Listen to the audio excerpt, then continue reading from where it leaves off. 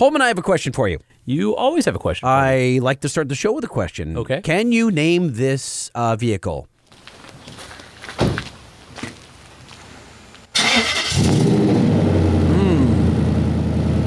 Give it some time. Yeah.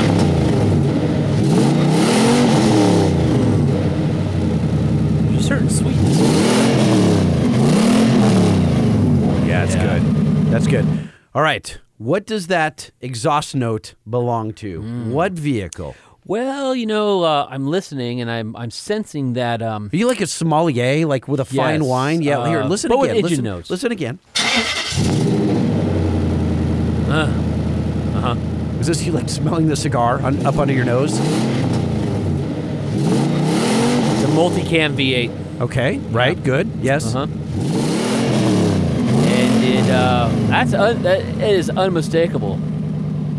It sounds to me about 390 horsepower. Ooh, you're good, you're good. What is it? Is that the 5.6 under the hood of a Nissan Titan? Oh, yes, ladies and gentlemen. Well done. All right, let me hear that one more time because I feel like I need to be sure. All right, here we go. You gotta walk out, start it up. Uh-huh. Ah, yes. Yes, I know what I was missing. Yeah. That's about 394 pound-feet of torque at about 4,000 RPMs. Yeah, I can hear, I've got an ear dyno. Your dyno? An ear dyno. You should see a doctor about that. I sort of feel like if the Nissan dealerships were like every Saturday morning to just start 10 of their Titans and just start doing that, that'd be like the Pied Piper, and you just attract... People would be rolling in from every corner of the Yeah, planet to see absolutely. what's going on over there.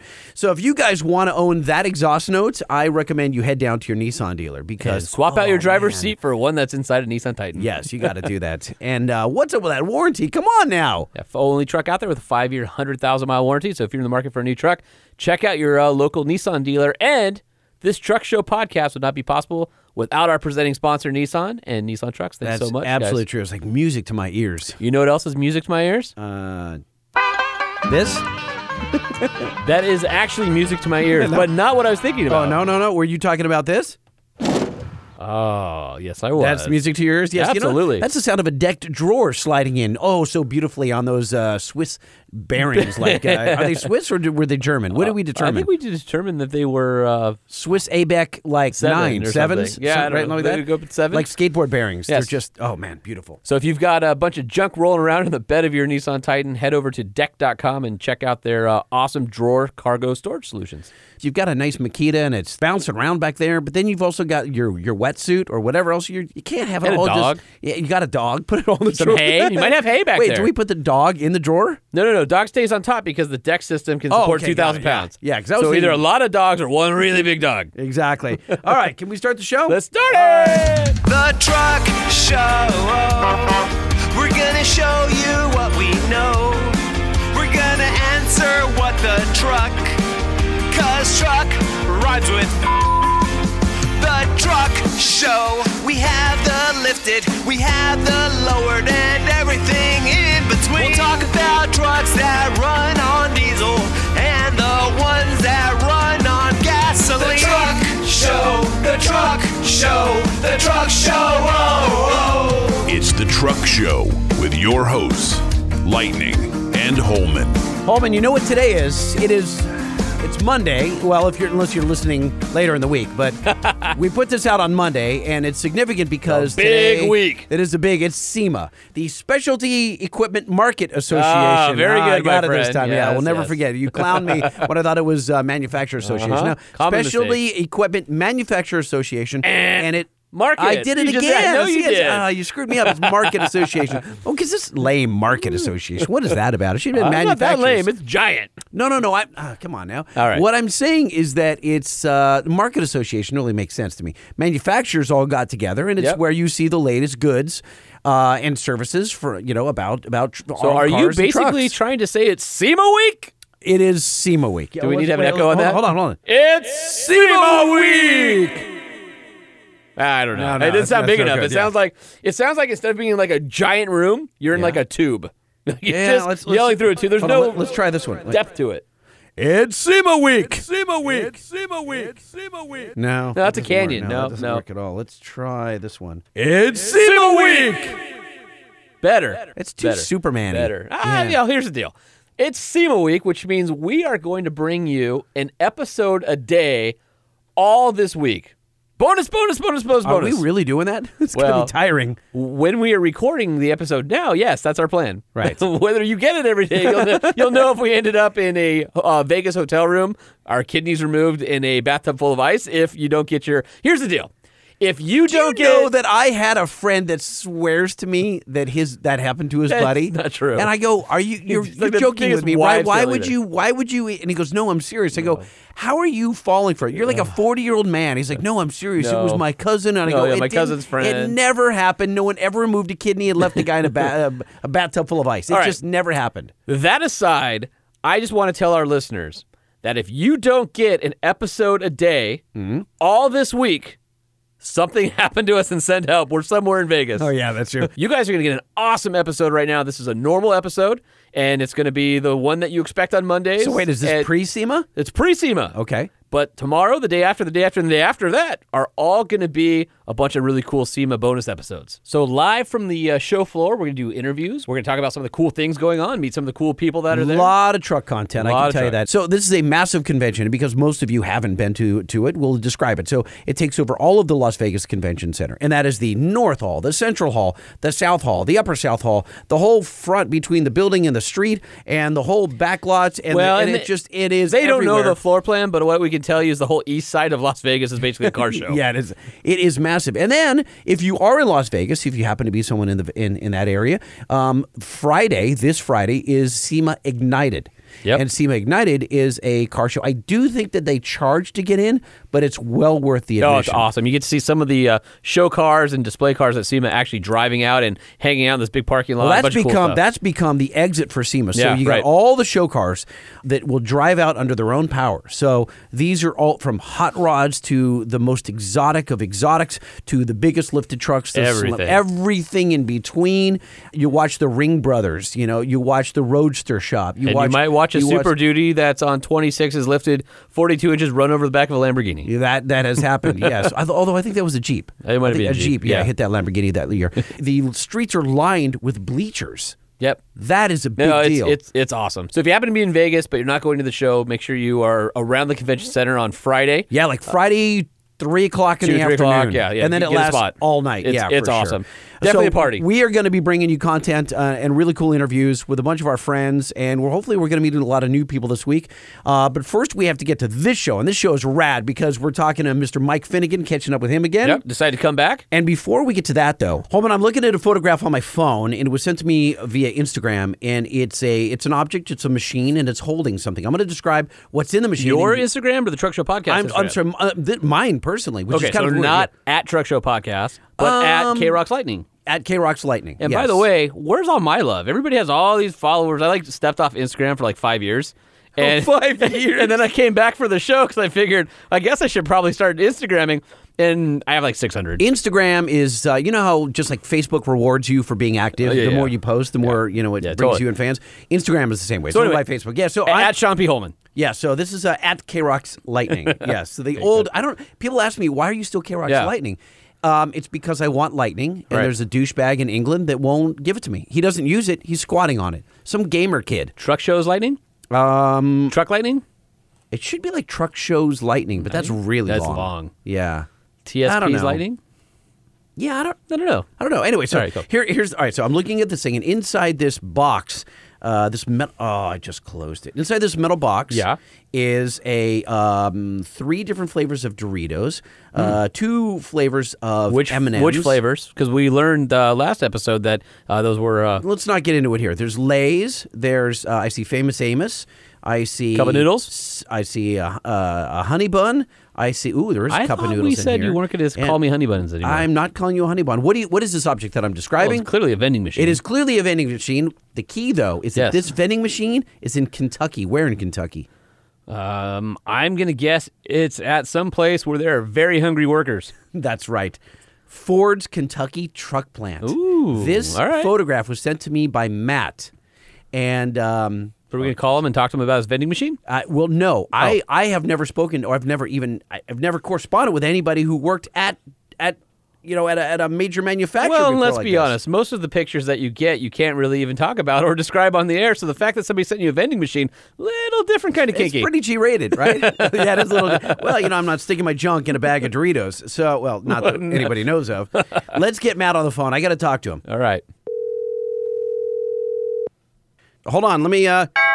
Come on in, Matt. So, Matt, let's. What's up? I take it you're a listener of the Truck Show podcast because you sent me an Instagram DM a while back of a photograph of your vending machine at the Kentucky truck plant there at Ford. An amazing vending machine. Nobody cares about that. You know what's more important? What runs out first, the Oreos or the cup of noodles? We got a bunch of young guys now, so they're like frat boys. Cup of noodles, they go first. See, told you. Cup of noodles first, yeah. Okay, so Matt, you have been at Ford for 20 years working on the line. What is it that you do there? I deck the transmission. So, hey, we have an engine coming down the line, and I put the transmission on, pick it up off the line, pushes it down the line. It's on an overhead trolley, so that's about all the help I get. So I take an impact wrench, just like you use in the garage, torque down 5 to 7 bolts, depending on the job. Are you putting on the transfer case too, or are you just attaching the trans to the engine? I just do the trans to the engine, and then 3 jobs down, the transfer case gets put on. Would you say that because you have to push that trolley along with all that weight, that your arms are about the size of a 40 spline axle shaft? It's very specific. Larger. Larger. How did you get this job? And you've been there for 20 years. I had a family member. He said somebody at church gave her an application. So I said, well, I was a mechanic before that. I said, well, I'm pretty happy there. And everybody said, no, do it. Try it.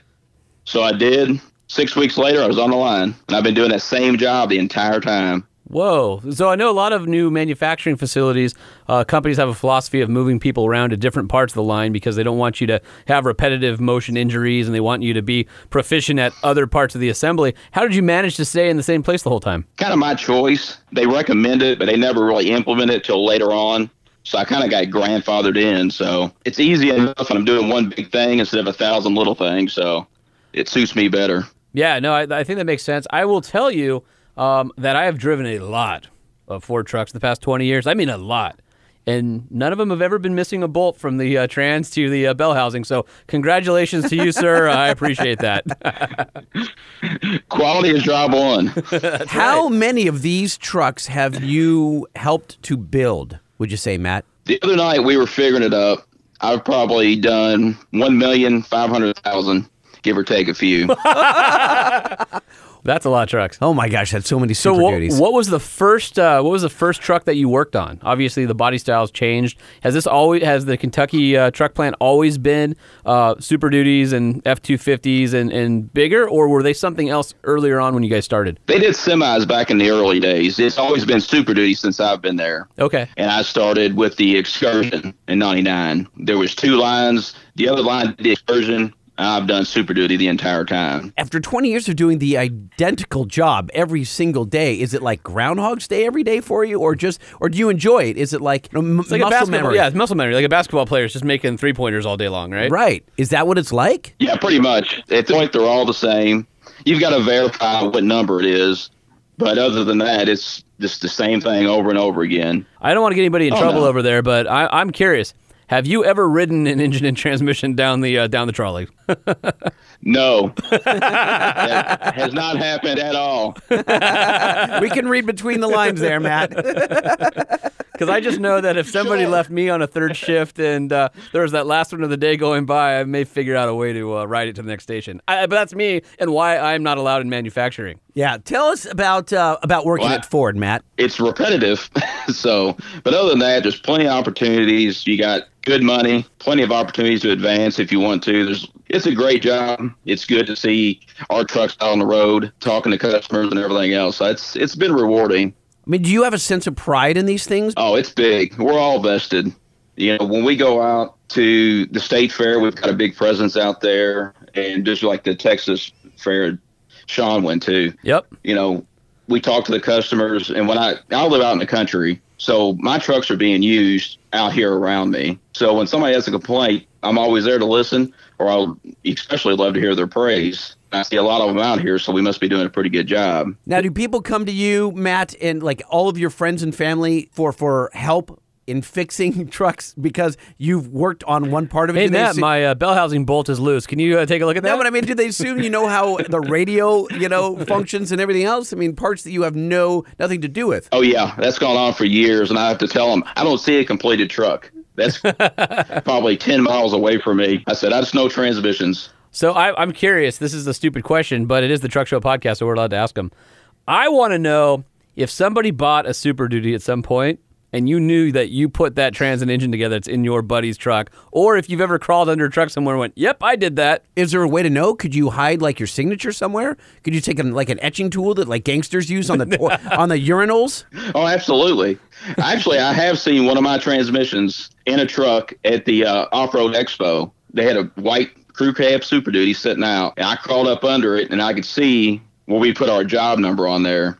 And the guy that works behind me that preps the transmission, he puts his distinct signature on there as far as the job number. So I knew without a doubt that was my transmission I put on. I was being silly, but that's awesome. That's pretty cool that when you look under and you go, yeah, I mean, I'm sure with a 1.5 million under your belt, there's probably a few more out there, but that's pretty cool. Oh, yeah. Like I said, because we have to put the number on because, of course, we don't just build in batches. We build a truck that's already been determined for the entire build throughout the plant. So we got to make sure that transmission goes on that motor.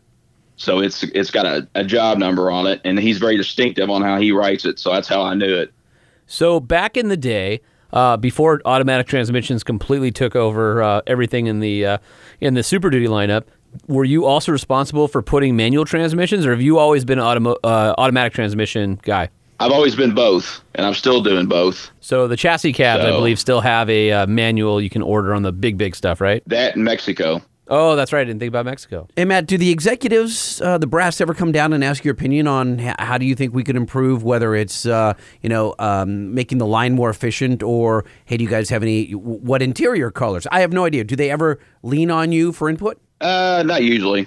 Okay. They've got a lot of bean counters that do that. They'll come down when they want to talk about the tooling. As far as the end product, we're not really heavily involved. We can put in suggestions just like you could send it in a letter or whatever. But as far as the tooling, we get some input. They're that's working from with new guns now. They're electronic, and that's from an ergonomic standpoint too, right? How they come around, how easy it is to move, and then the guns you guys use that are electronic. My understanding is they actually record the job number on the gun as well as torque and stuff. So if there's any issues down the line, they can come back and figure out if things weren't being torqued properly and all that stuff. Is that true? That's about 75% of operations are. Transmission is not yet, because they're having some workaround problems with it, because each transmission is different sized. So when you're using an impact with a 16-inch long extension on it, sometimes it hits the transmission and kind of scrubs off torque. Oh, so that's the biggest problem we're having right now, because on the 6.2 or even the EcoBoost, they're a lot smaller than the diesel transmission. Sure. So you're going in at different angles. That's the biggest problem right now for the torque sensing on the electronic guns. We're still using air at this point. So it's still up to you to make sure that those bad boys are torqued down right. Well, luckily I don't have to torque them down. All I do is cinch them down, and they get torqued on other operations. Oh, okay. So that saves a little bit of wear and tear on my hands. So I could tell you, he's talking about the job number being on the transmission and knowing which truck and trans were his. I could tell which ones would be mine. How? They'd be clocked wrong. The stick shift would be in the driver's seat area, and the transfer case would be in the back. No, Matt. Here's how we would know that Holman did it. There would be penises everywhere in Sharpie. That's true. I might scroll one or two of those on just every time that Holman comes by my office. I have a big ass whiteboard on the wall. This is all lies, by the way. No, it's not. And he always finds and so what he does is he puts a big one on there. So there's just a big penis and gnarly big sized balls. But then you're immediately attracted to the big one, but then he hides itty bitty ones like inside letters or I don't know what you're talking behind about. a piece of paper that's hanging from tape behind there. And so it's like months later you How rip dare something you. off and you go, oh damn, another one. It's like all these Easter eggs have wieners. I just have to keep lightning on his toes, And I don't know if that story is completely true though. What do you mean if it's not completely true? I just don't know if that's really what happens. That's exactly what happens. Yeah, that is Why exactly would you what try to All right, Matt. Well, we appreciate you reaching out and showing me your vending machine. We're actually trying to work out something with Ford to come visit. I don't know if it'll be your plant specifically, but we are going to visit Ford. I'm really excited about that, and we're grateful for all you do there on the line and twisting wrenches all day long and making sure that everything is safe and put together properly. Yeah, So- making a quality truck out there. Like I said, not one truck have I seen without a bell housing bolt. So kudos to you, sir. 1.5 million Thank you. trucks. How that how he many did. bolts? Is it 6 per or? I do anywhere from 5 to 7, All right, depending so- on the configuration. All right. So that's a lot of bolts. Round up 10 million. Yeah, bolts. right, right. Holy mackerel. All right, Matt. Thank you. Thanks, we'll brother. Talk soon. Have a good one. Oh, you too. Thank you, guys. All right, see All ya. right, later. So that was kind of cool. I like talking to someone who actually builds our trucks. Yeah, that's awesome. I love it. Okay, now it's time for Truck review. Yeah, rolling coal and dragging truck nuts. Oh wait. Oh, wrong you one. did it too soon. What you can't do that. It's You even, just no, we destroyed don't. it. We don't do it on that one anyway. No, we don't do it on that one. But if you're gonna do it, you got to wait till the guitar like at the very end. Oh, that was horrible. Oh, God maybe that's damn what it. we do. Maybe we meow instead Dude, of. we're putting suckage through the. It's, Oh, we're dude, like it's off been the suckage Richter for scale. 34 episodes. Wait a minute. Do you measure suckage with a Richter scale? I don't think you do. It's a Suckage scale? suckage sale. Yeah, I don't know. Suckage scale. Well, that was a 7. Yeah, it was a 7. Solid. Maybe a 7.1. Tell me, what were you doing this week?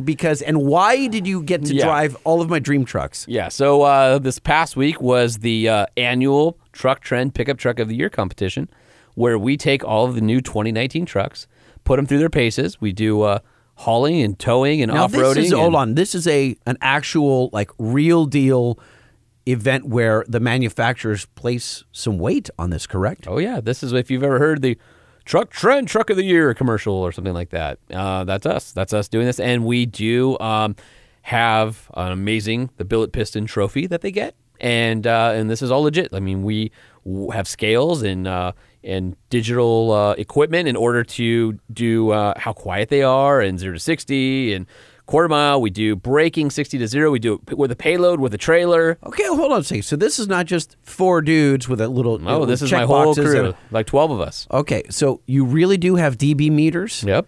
And you have... It's legit. And you really are putting the trucks on scales? And Yep. You really are... Okay. Yep, and we will tell you what the exact payload is versus what the manufacturer tells you it is. And how will you determine that? Curb weight versus gross vehicle weight rating that's on the label on the door. Okay. And then we do all the trucks go get tested at max payload. We had 8 of them. We had a off-road package and a luxury package for each of the brand new half tons, the 2019s. We've got the Chevy Silverado, the GMC Sierra. We had the Ford F-150, and we had the new Rams. So it was pretty cool. The F-150s, we had a new 3-liter diesel. Oh, sweet, sweet engine.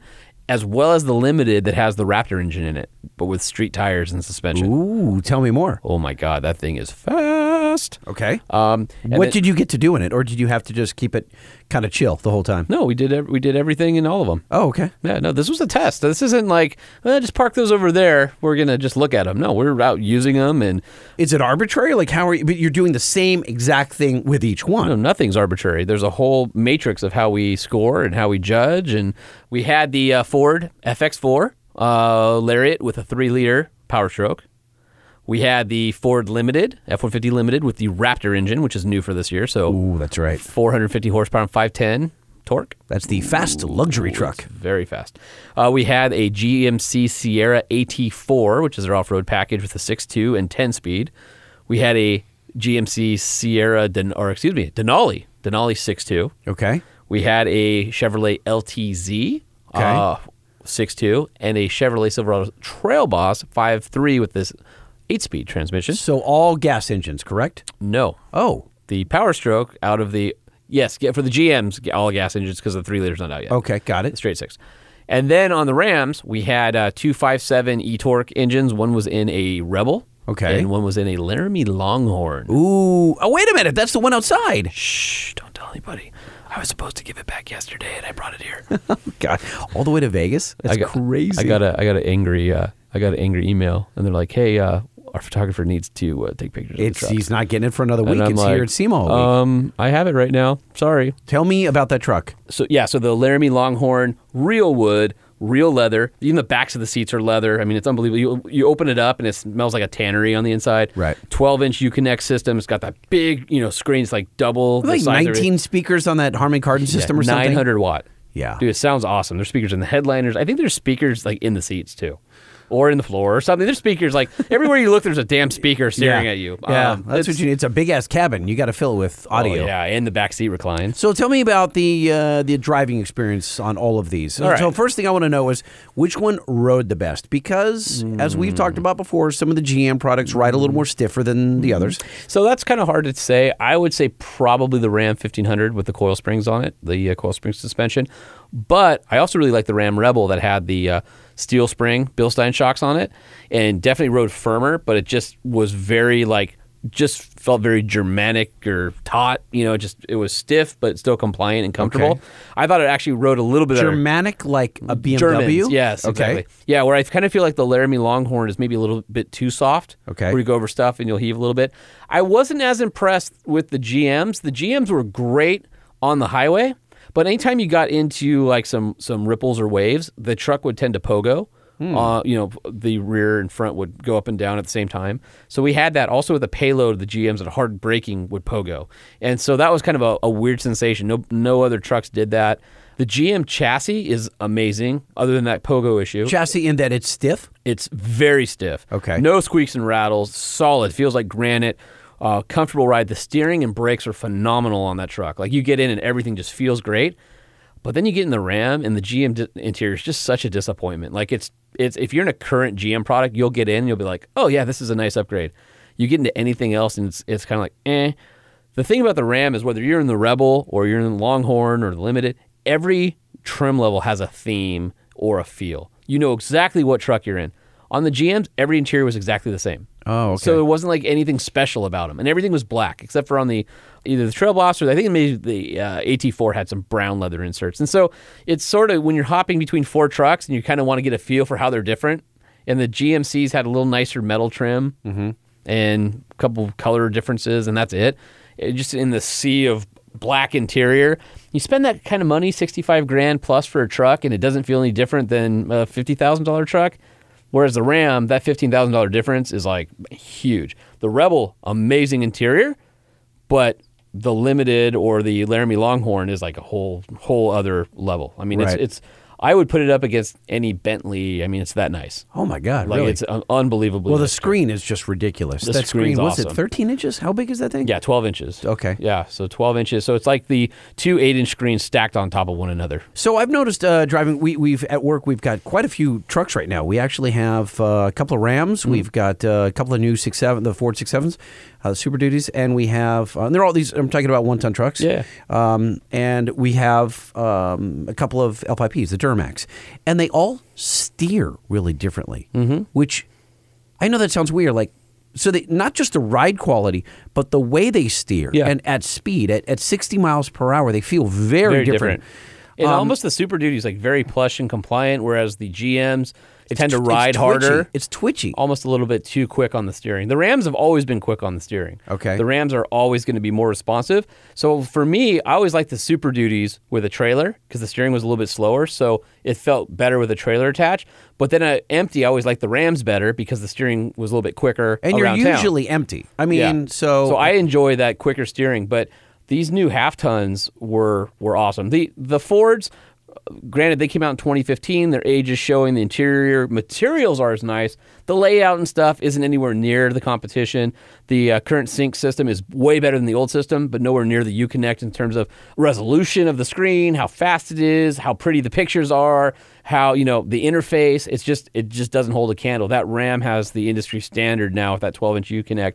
And if that Uconnect goes down, does it take a whole mess of systems with it? Does air conditioning go down, or is it? No, there's some redundant controls around it. Oh, there are. Yeah, so there's some hard buttons. Not maybe all the hard buttons that I'd want, but there are hard buttons around it. Okay. For the basic stuff you want, like auto and fan control. Let me ask you about this. So on the Ram, it's still got the dial select for park, which neutral. gives it a massive center console that has a sliding cup holder, so you can have the cup holders at any position you want.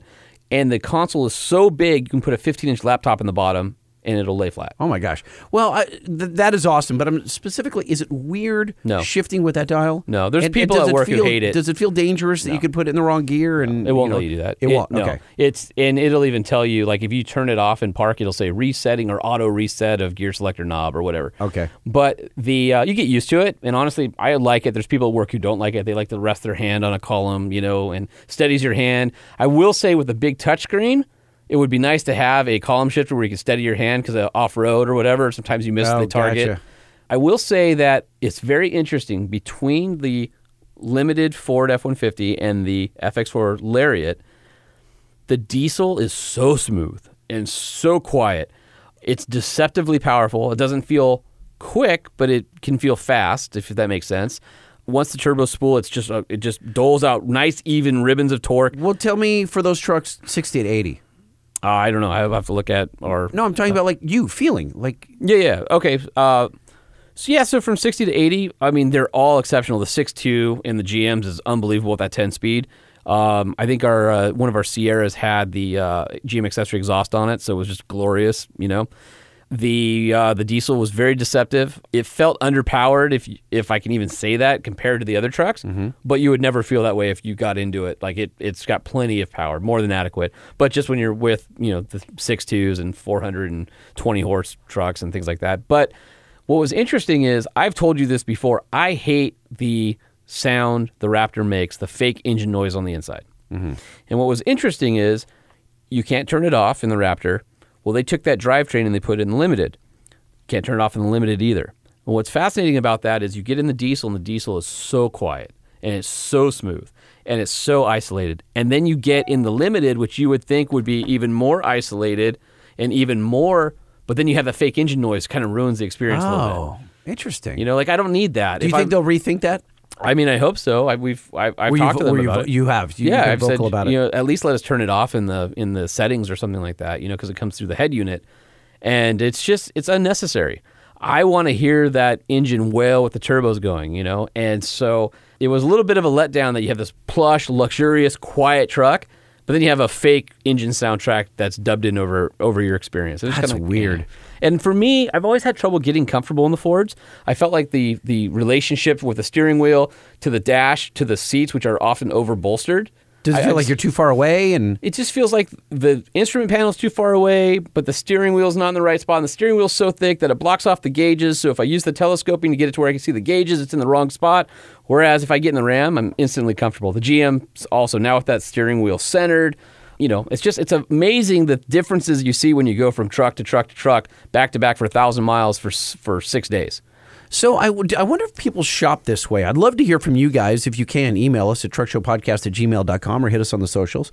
When you're looking for a new truck, are you just, I'm a GM guy, I'm a Ram guy, I'm a Ford guy? Are you cross shopping? Or do you really cross shop? Because Yeah. you do, because it's your business. But for me, like in years past, as I've spoken many times about, You wouldn't even go to a Ford dealership. I wouldn't even consider it. I wouldn't. And I think a lot of people are probably like that. Yeah. But I think that we're now, and we talked about this maybe on the last show or the show before that, is that it's really a different time in trucks when you really should go out and experience Nobody these makes things. a bad truck, but it's funny. You will find the differences in the user friendliness, the user friendliness issues amongst them. And I say that because there were things that were a big letdown for me on the GM trucks that would only bug you if you owned it and you drove it every day. If you borrowed it, you'd be like, oh, great truck. But then when you live in it day in and day out, it's like stupid things. Like, for instance, you can't reset the trip without the truck running. So when you're at the gas station, typically while you're filling up, you're resetting trip and setting up all your computers.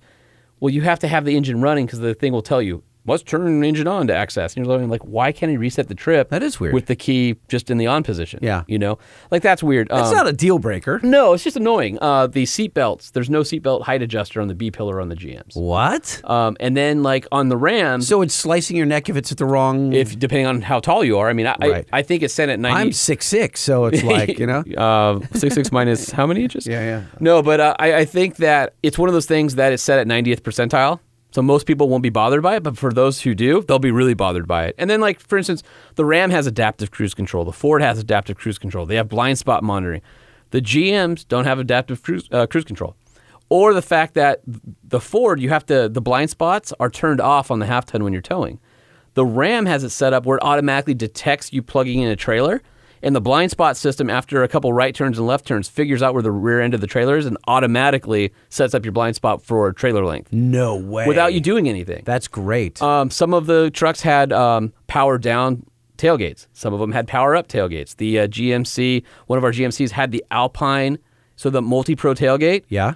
Freaking awesome. Best thing ever done to a truck it ever. really? It's amazing. There's Okay. like 6 positions, but they made it even cooler because they put a stereo system in the inside of it. What? So when you fold it down to the real low position, it's got 2 speakers that Wait a minute, fire out. What real low position? It goes all the way down, like it opens all the way wide? Well, it Like opens. it flaps all the way down so it's pointing at the ground? It opens parallel to the bed. Yeah. And then the middle part goes perpendicular to the bed to be a step. that's And right. It's got another flap? Yeah. So in that panel, Yeah. they have an Alpine stereo system that's all Bluetooth. Shut the front door. No, it's awesome. That was like the best thing about the That is the GM ultimate truck. tailgating truck. Oh, for sure. What? So I mean, like all these little things that make them all different. Here's another thing: on the Ram trucks, if you look at the tailpipes, like Rams always had those Frenched-in tailpipes that have like the bumper is molded It's around dimpled it, right? up and around it, yes. and those are the real exhaust tips. And this year they went half an inch bigger. I think they're 3.5 now or 4 inch now, and before they were 3 or 3.5. But they're the real exhaust tips. Those are stainless steel polished tips that are welded to an exhaust pipe. When you go to the GMCs, they have a badass, like flattened hexagonal sort of styling one, but the tailpipe just goes through the middle of it. It's actually attached to the bumper. So for me, it's a little like more decorative. Yeah, it's just like those little things. A truck should be authentic, and I love the look of it, but it's a disappointment when it's not part of the exhaust. Yeah, you The just way- found it's for beautification. Right, and it just feels it cheapens it a little bit. So there's some things about that where I felt GM had great ideas, but there's lacking in the details. Like, here, on top of the multi-pro tailgate, which was awesome, another thing about the GM trucks that's really cool is if you look in the rear bumpers, they have those footsteps in the corner, right? On the Ram and the Ford, the blind spot monitoring detector, the radar, is in the taillight housing. In the Chevys, it's in the bumper buried at the end of where those foot pads are. Right. So that it's protected by the bumper. And so there's like, that's a great idea. So, and the trailering assist and all the things that GM offers in the Silverado and the Sierra are awesome. A great suite of apps and stuff to help you tow better. But I just think the execution for me, everybody was really impressed with the Ram. I don't know if that's what's going to win our of the year this year. We'll announce it. You still have to add everything up, but we'll announce it around the LA Auto Show at the end of November. Okay, so can you tell me historically, is there one manufacturer that typically sweeps up, or is it kind of a mixed bag? No, every it's a year? mixed bag. Okay. It's a mixed bag. I think most of the manufacturers are leapfrogging each other constantly. Although this year was kind of interesting because we had Ford, GM, and Ram all represented in our test. And this is the first year we decided to do a luxury version and an off-road version so that we could kind of see the extremes of the trucks and give the award to a brand rather than a model. And so Oh. it's mixing it up. And that way we have more trucks to test, more features, but then we have a cheaper version and more utilitarian version that we can talk about so people don't think, oh, well, you're only testing the luxury trucks. I'll never buy a $68,000 truck, so this doesn't matter to me. And so this year we have the off-road packages mixed in. So it was cool. I'll tell you, the AT4, the Trail Boss, were a lot of fun off-road. Although we did have some issues that we can talk about after the story comes out in Truck Trend, which I think might be Where did interesting. this all go down? Southern California, 1,000 miles. As north as Pismo Beach, as far east as Big Bear. It wasn't just like downtown LA; it was everywhere. It was all over the place.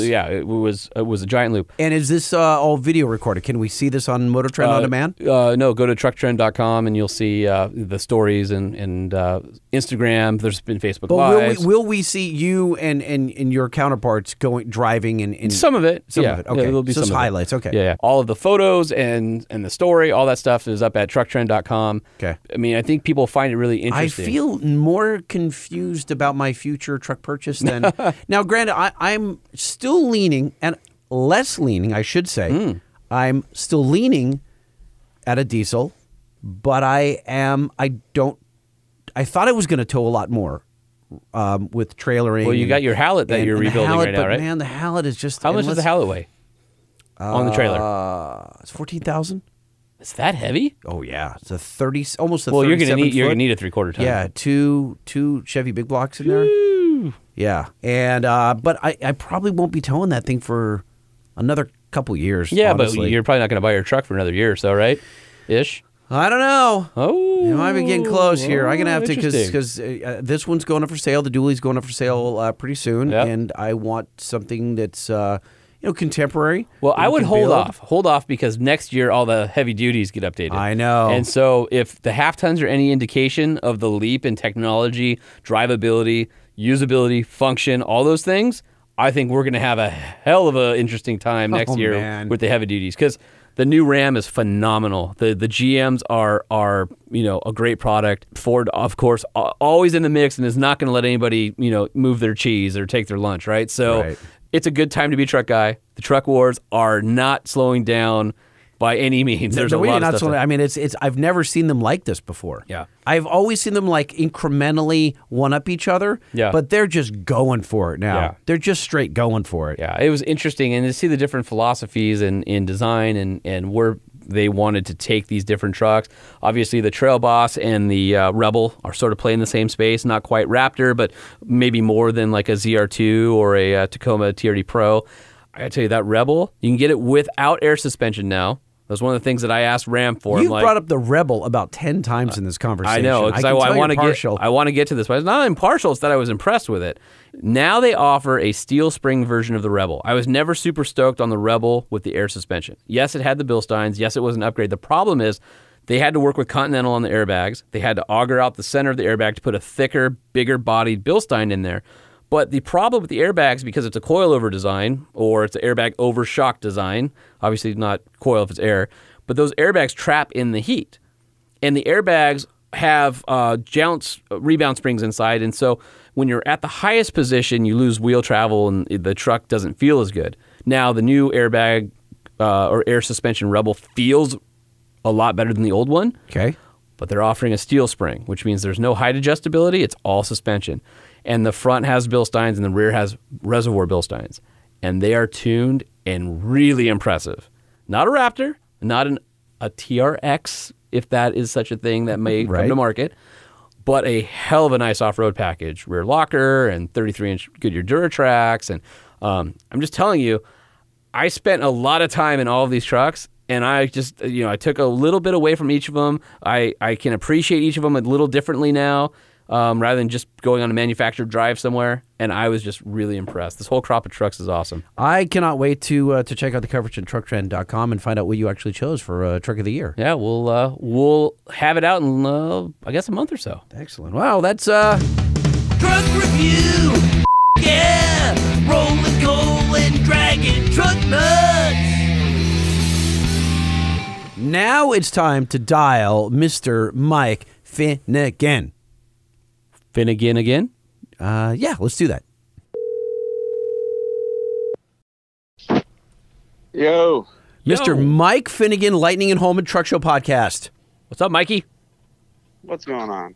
We would like you to pull up a stool. Pull up a stool and share.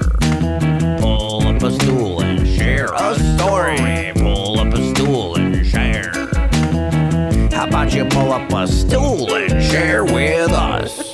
How about you do that? Well, so did you Well, like have this? to. Do you like this? No, you don't have to. But did you like this intro or the other one better? I'm trying to remember what the other one was. I remember liking it, though. The other one was the Who Dis. Yo, the truck show! Who dis? Who dis? Who the hell is this? A truck show interview you don't want to miss. We talk to top dogs in the industry. How'd you blow up? How'd you come to be? Who dis? Who dis? Truck show represent.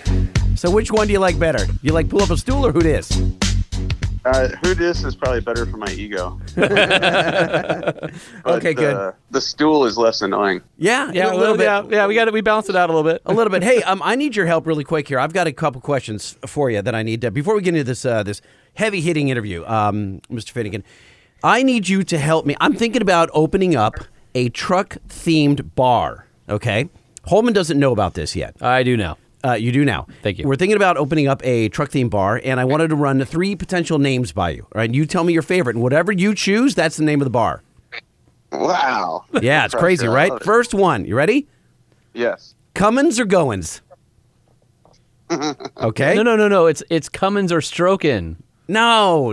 Power Stroke, Cummins. This sounds like a strip club, not a bar. Yeah. okay, maybe not that maybe one Right. then. All right. All right. How about the Broken Shackle? Sounds like a Western. I mean, a little bit. Maybe I'm in Texas. No. Yeah, Okay. it's very Western like, or a mini All right. trucker This is the only one bar. then. This is the one then. You ready? Yes. Jimmy Airbag's House of Hops. Come on now. I'm no expert, but I think your career in the restaurant / bartend business is going to be short. Okay. All right. So maybe I won't own a bar. I won't open a bar. This will go truck down in theme. history as the day Mike Finnegan shot down your dreams of being a restaurateur. Wouldn't even help me name it. God damn, Mike. All right. And I don't have a better name. I still think Finnegan's 999 race number. I think that's still my favorite story. For if his truck, boat, car flips upside down, it's 666. 666. Yeah. I was just at the NHRA museum, and there's a famous Bonneville land speed record holder that had 666 on all of his cars. Really? Yes. And of course, someone's going to source me and know the name, and I just can't think of it right now. But I walked in the museum and I thought, this guy had balls.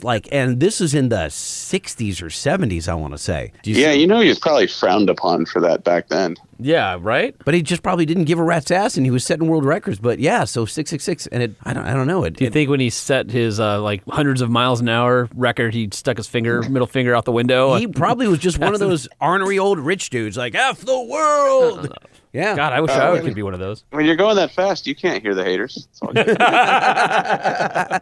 All right, that's the name. That's the name of the bar right there. You can't Hear the haters. Can't hear the haters. Finnegan, this week is the biggest week in automotive in the U.S., I would say. I know that there's the Detroit Auto Show, there's the Texas, the State Fair and all these things. But as far as the industry goes, this is like the Mecca, right? Is it big for you, or are you just getting dragged there because you're a Discovery Channel guy and a Motor Trend guy? No, it's big for me. I mean, I haven't been sleeping because of it, so it's dominating my life right now. Is that true? Why? Rebuilding one of my cars to go inside of the Holly booth. That's the and, blasphemy, Hot right? Rod Alleyway. Yeah, so it's just been kicking my ass for a week and a half now. Dude, I saw your pictures that you put up on Instagram. That thing looks as good as it's ever looked, and I thought it was cool before. Well, describe the car, because I'm not familiar with it. You don't So know the it's, blasphemy? No. It's a 55 Chevy Bel Air with a 528 cubic inch Chrysler Hemi in it. Oh, wait a And, minute. Is this the one on your the half mile, the half mile Yeah. world's greatest drag race? Okay, so I do know the car. I've seen it on TV. All right. the world's biggest ass kicking? Yes. I just love that it has a Hemi in it. Oh, it's such a fun car, but good God, it's always broken. What's the best you've ever broken it? Oh, so last year during drag week on day 2, I was in the burnout box getting ready to make a pass, and it dropped a valve, and that valve played ping pong in the motor and junked everything but the block. I managed. I had to sleeve the aluminum block and rebuild the blower. Everything else in between, junk. Heads, cam, crank. That's a lot of piston. junk. How much did that cost you? I had to sell my '69 Firebird to pay for it. Oh. Wah, wah, wah, wah. Dude. Oh, it was a rough. And so then in September of this year, go back to Hot Rod Drag Week. And this year I finished, which I'm extremely proud about, and finally got the car to run an 8-second pass. And Wow. then I was in second place, and I knew I had a shot at winning. So I turned up the boost, went again, and destroyed the motor again. Which is why I have gotten very little sleep this week, because I had to get the car rebuilt, put back together by tomorrow, so that it could go in a trailer to Vegas for SEMA. Are you driving it out, or is Holly picking it up for you? No, God, the thing's so unreliable. I'm not driving it out. So what days are you going? Do you have any autograph signings and cool famous guy stuff that you do now? I'm there every day. I'll be there. I get in. It's awesome. I get in there Monday. No, I get in Sunday night, and then Monday in the parking lot of the convention center, I'm swapping superchargers on it because the one that's on there is no good, and then I'm driving it in, and then I don't know, hanging out all week and drinking. Here's an idea. Wait. You missed that. Hanging out and Yeah. drinking. That's exactly what you're supposed to do. Pretty much what you do at in the evening. Sometimes during the day at SEMA. Do you actually enjoy SEMA, or is it? Do you have? Is it like hanging out with friends, or is it just I got to go again?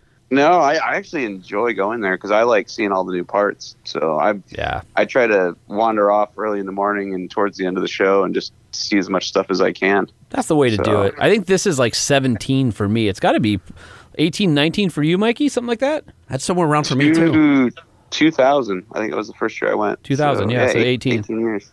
Man. Yeah, I don't think I've missed any of them. I remember the lean years where like the recession hit. Dude, yeah. Half of every hall had a curtain in it because there weren't any booths in the back half of the hall. And it is so different now, like the last 2 or 3 years. And I remember, I mean, you and I were both magazine guys at the time during the recession. And just the whole industry, like it was somber. You'd walk in the hall, and it would be like the hall was a giant succubus. It would just suck the life out of you. And you're like, man, there's nothing new.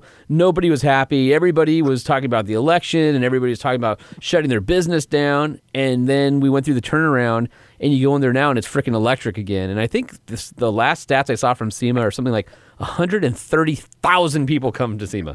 Oh yeah, it's giant. I can't even.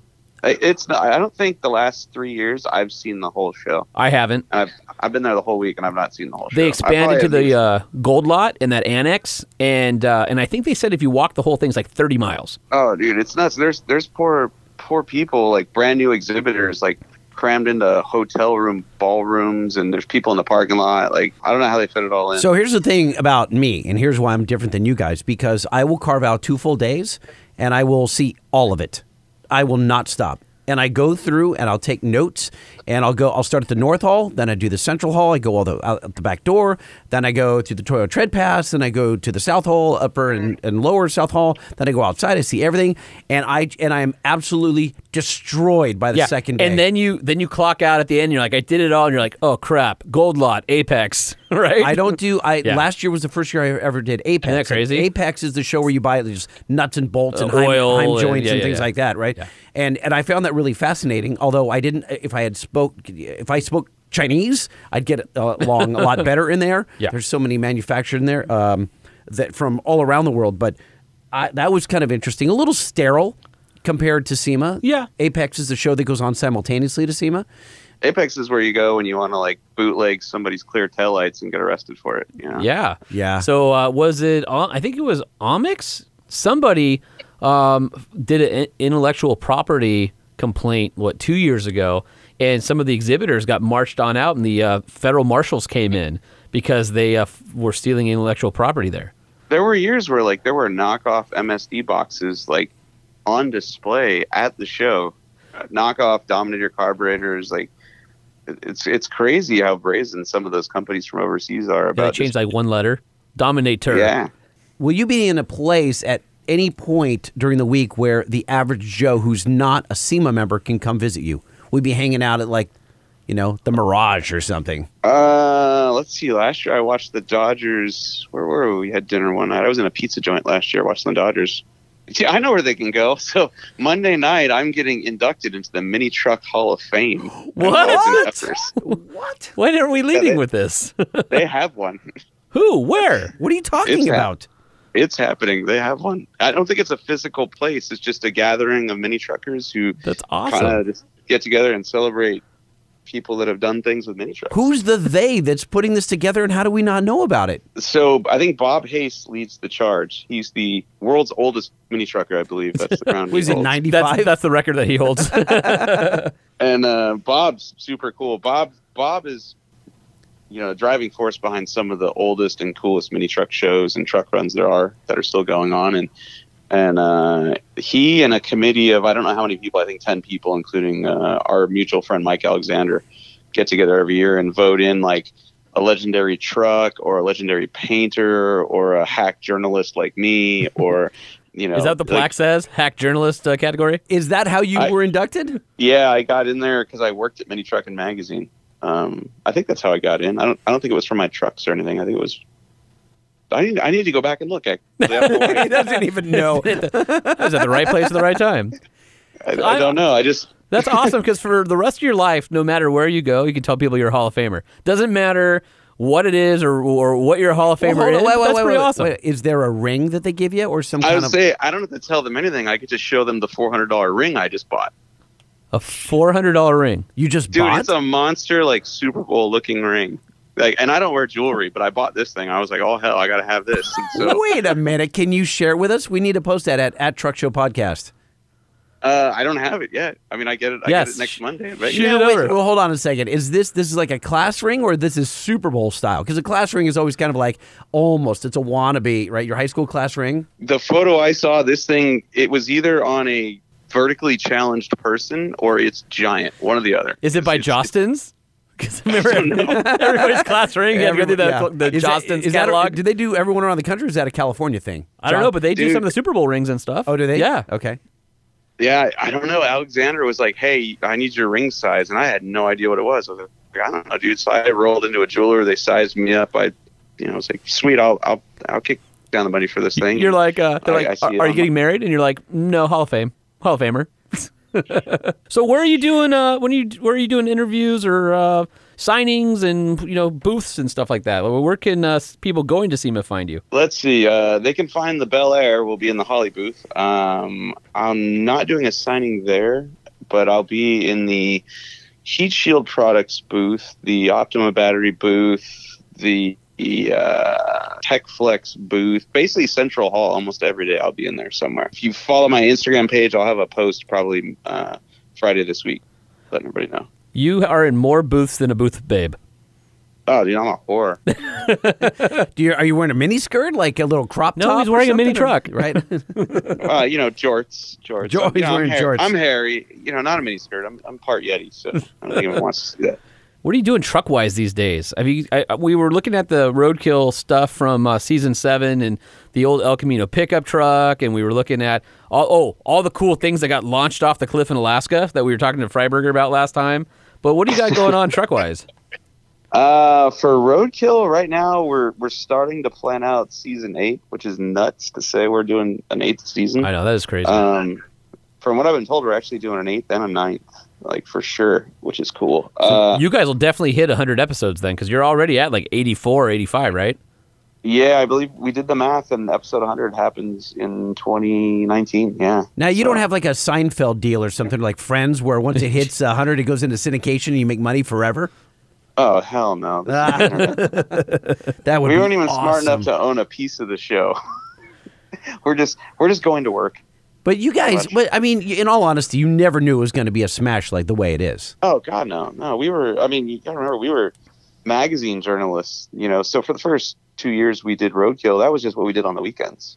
So kind of like our podcast. We're just like, let's just do this for fun. I think you told us last time you started off on, YouTube and you thought, oh, it's free. Like whatever, let's just do this. Yeah. That's all it was. And until recently it was just still on YouTube.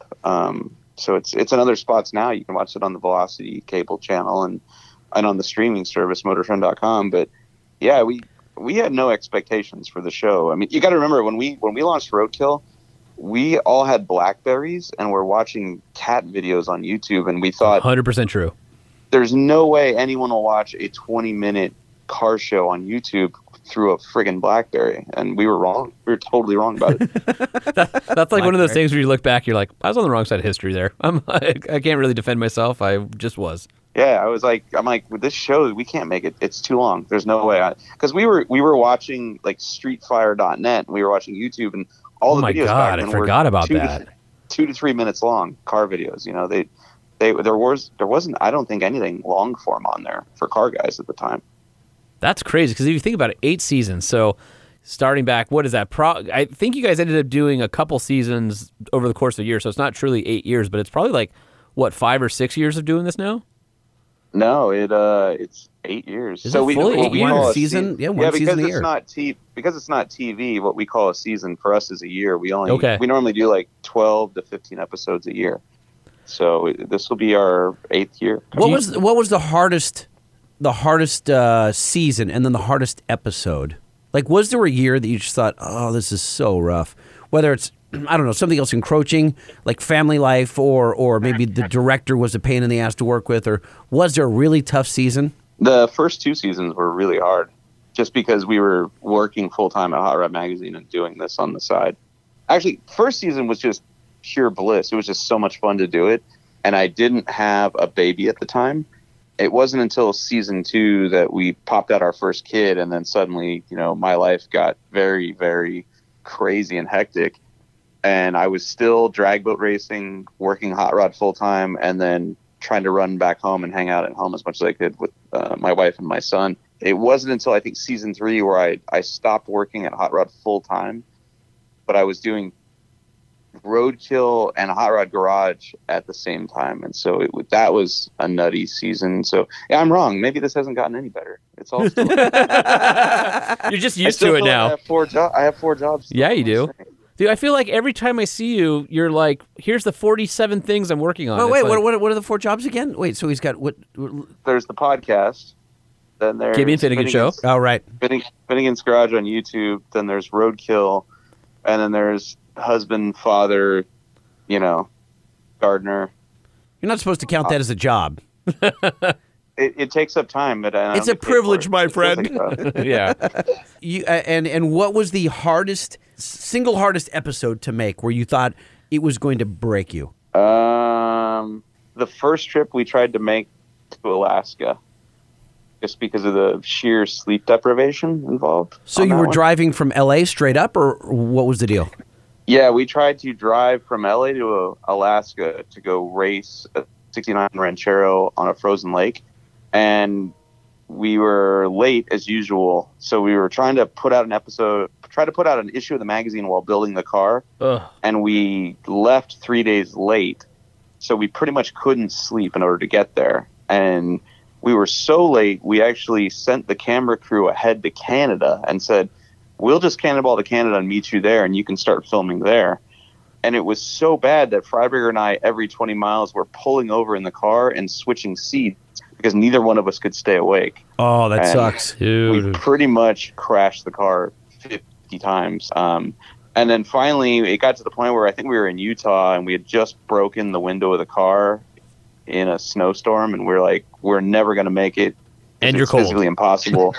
It's cold, and it's physically impossible to get from Utah to the frozen lake in the next 3 days. So at that point, I think we turned right and went to the Grand Canyon or something, and that's how the episode ended. Oh my God! And so your crew was already in Alaska. So those poor bastards, we had sent them ahead to Vegas when we were in LA working on the car. Then we said, go to Canada, and we'll meet you there. We turned around in Utah, so they had to fly back from Canada to Utah. And I think 2 of them had there was only 2 of them. One of them had the flu. One of them had food poisoning. Neither one of them had slept. Like, it was just a show. Work trip from hell. Oh my God. For them it was. And the great part about this story is that was the first episode we ever filmed, and we were so just scared to air it because we failed. We didn't make it there. That we didn't air it first. We filmed another one, and we aired the second episode first. And then when we didn't have anything else in the can, we finally aired that episode second, and nobody cared. They were like, "Oh yeah, we just want to watch you suffer and fail. It's all good." And that was in a ranchero too, right? Yeah. That episode was Viva Ranchero, Alaska or Bust. So it's Bust. Episode 2, yeah, and it's Bust. But we talked about the honesty of Roadkill, and it's like, hey, we failed. We're going to show you us failing. Yeah, and it wasn't by design. I mean, partly it was. We didn't want to fake anything, but we didn't have the luxury of filming more than one episode at a time because we had day jobs. So whatever we filmed, whether we made it or not, we just had to air it. It just was what it was. And then once we realized that's what everyone wanted anyway, that's just kind of what we stuck with. Tell me about, Mike, your crew. You spend more time with the guys that we can't see at home than you might with your own families. Tell me about those dudes and the dynamic there. Do you get in brawls with them? Is it all hunky-dory? You have beers? What's that like? We don't even know what they look like. I'd say 99% of the time, it's all good. We've gone through a lot of crew people over the years, especially in the beginning, because we weren't very organized. We would drive 500 miles in a day. It was a 20-hour a day job. And that tends to wear on young people holding a camera all day, and not everybody wants to sign up for that. So in the beginning, we burned through a bunch of crew members. The present crew of Roadkill are some of the finest humans you'll ever meet in your life. Brad Alicia is our director, hysterically funny guy. Super cool guy. Oh, really good at keeping the mood light. And he's a director and a camera op. So a lot of times he's manning a camera. And then his hand man, Chris Reed, is just, how do I describe him? He's the most solid guy you'll ever meet. Like, the guy would take a bullet for somebody he's friends with, I think. And killer videographer, and just can eat Carolina Reaper peppers without flinching. Which has been a lot of fun in bars, let me tell you. I cannot. Oh, so that's a bar bed, or what happened? Oh, we so we're in North Carolina filming Roadkill, and somebody asks, have you ever had one of those? And I didn't know what they were, but like an hour later, some locals showed up with a basket of these things, like a little, the kind of thing you get strawberries in, at the grocery store, a little basket. Yeah. These are the most evil-looking peppers you've ever seen. They don't even look like they're from Earth. And so we grabbed them, and we go out to dinner that night, and just kind of set them on the table, and people are kind of looking at them and like talking, and like, don't eat that, basically. And Chris, and I didn't know this at the time, but Chris really isn't human. And so we're out at a bar, and he wants to eat one of these. And the bartender sees what's going on, and he's like, dude, hold on. And he gets out his iPhone, because apparently this is not a good idea. And then a doctor strolls into the bar in scrubs, sees what's going on, and says, you're going to go to the ER after this if you just have even a bite of one of these things. Chris is like, I'm doing it. So Chris eats an entire one and is just kind of sitting there. Wait, not just nibbles on it, like the whole thing? The whole thing. So keep in mind, peppers have a thing called the Scoville scale, right? Like that's the heat on, for peppers. And the Carolina Reaper looks like, Mike, what would you describe? It looks like the ugliest, like most pimply, wrinkled, bright red. Ugh. It looks like a disease. Okay. It looks like a diseased vegetable. I don't know how else to describe it. And where is it on that scale? Okay, so at the top of it. Yeah, it's at the very top. It depends on who you're going, what you're going after, but the average. And I'm trying to find the thing where it says what the top 10 are, because I want to tell you like what a jalapeno is or something, and then we'll do it. So okay. So Mike, tell the story, and then I'll go back and I'll tell you what it is on the Scoville scale. Okay, yeah. So the Scoville scale, that's going to factor into the story, because the Reaper apparently is just lethal, depending on who you are. So Chris eats it, and wait. You mean actually can kill you? People end up in the ER for various reasons. Okay. So we're all sitting there. We watch him eat one, and he's not sweating. Nothing's happening. So people start doubting that it's actually a Carolina Reaper. And my friend Tony Angelo, who's on the episode, just takes a nibble, like a little nugget, like one Rice Krispie sized, morsel of it, and runs for the bathroom and just starts chugging water. No, that's you don't do that with peppers. Supposed to do water, right? No, because the oils spread out more. It's like milk, right? Milk, yeah. It might have been milk, but basically, Tony's one of the toughest guys I know. That dude's ready to cry. And so there's a wedding party strolling through. It's a hotel bar we're in. There's a wedding party strolling through the hotel lobby bar. Wedding's over. They're all drunk. And one of the groomsmen is like, nah, man, I can do that. And Chris is like, I'll eat another one if you just take a bite. No. So Chris eats another one. And this guy is like, all right. And he's drunk. So he takes a bite, and the bartender's filming at this point. And it's a big drunk bite, right? Like it's like, I'm drunk, screw all you, you're a bunch of pussies or whatever, and he probably took a giant bite. Yeah. And so that dude runs for the parking lot and just starts vomiting.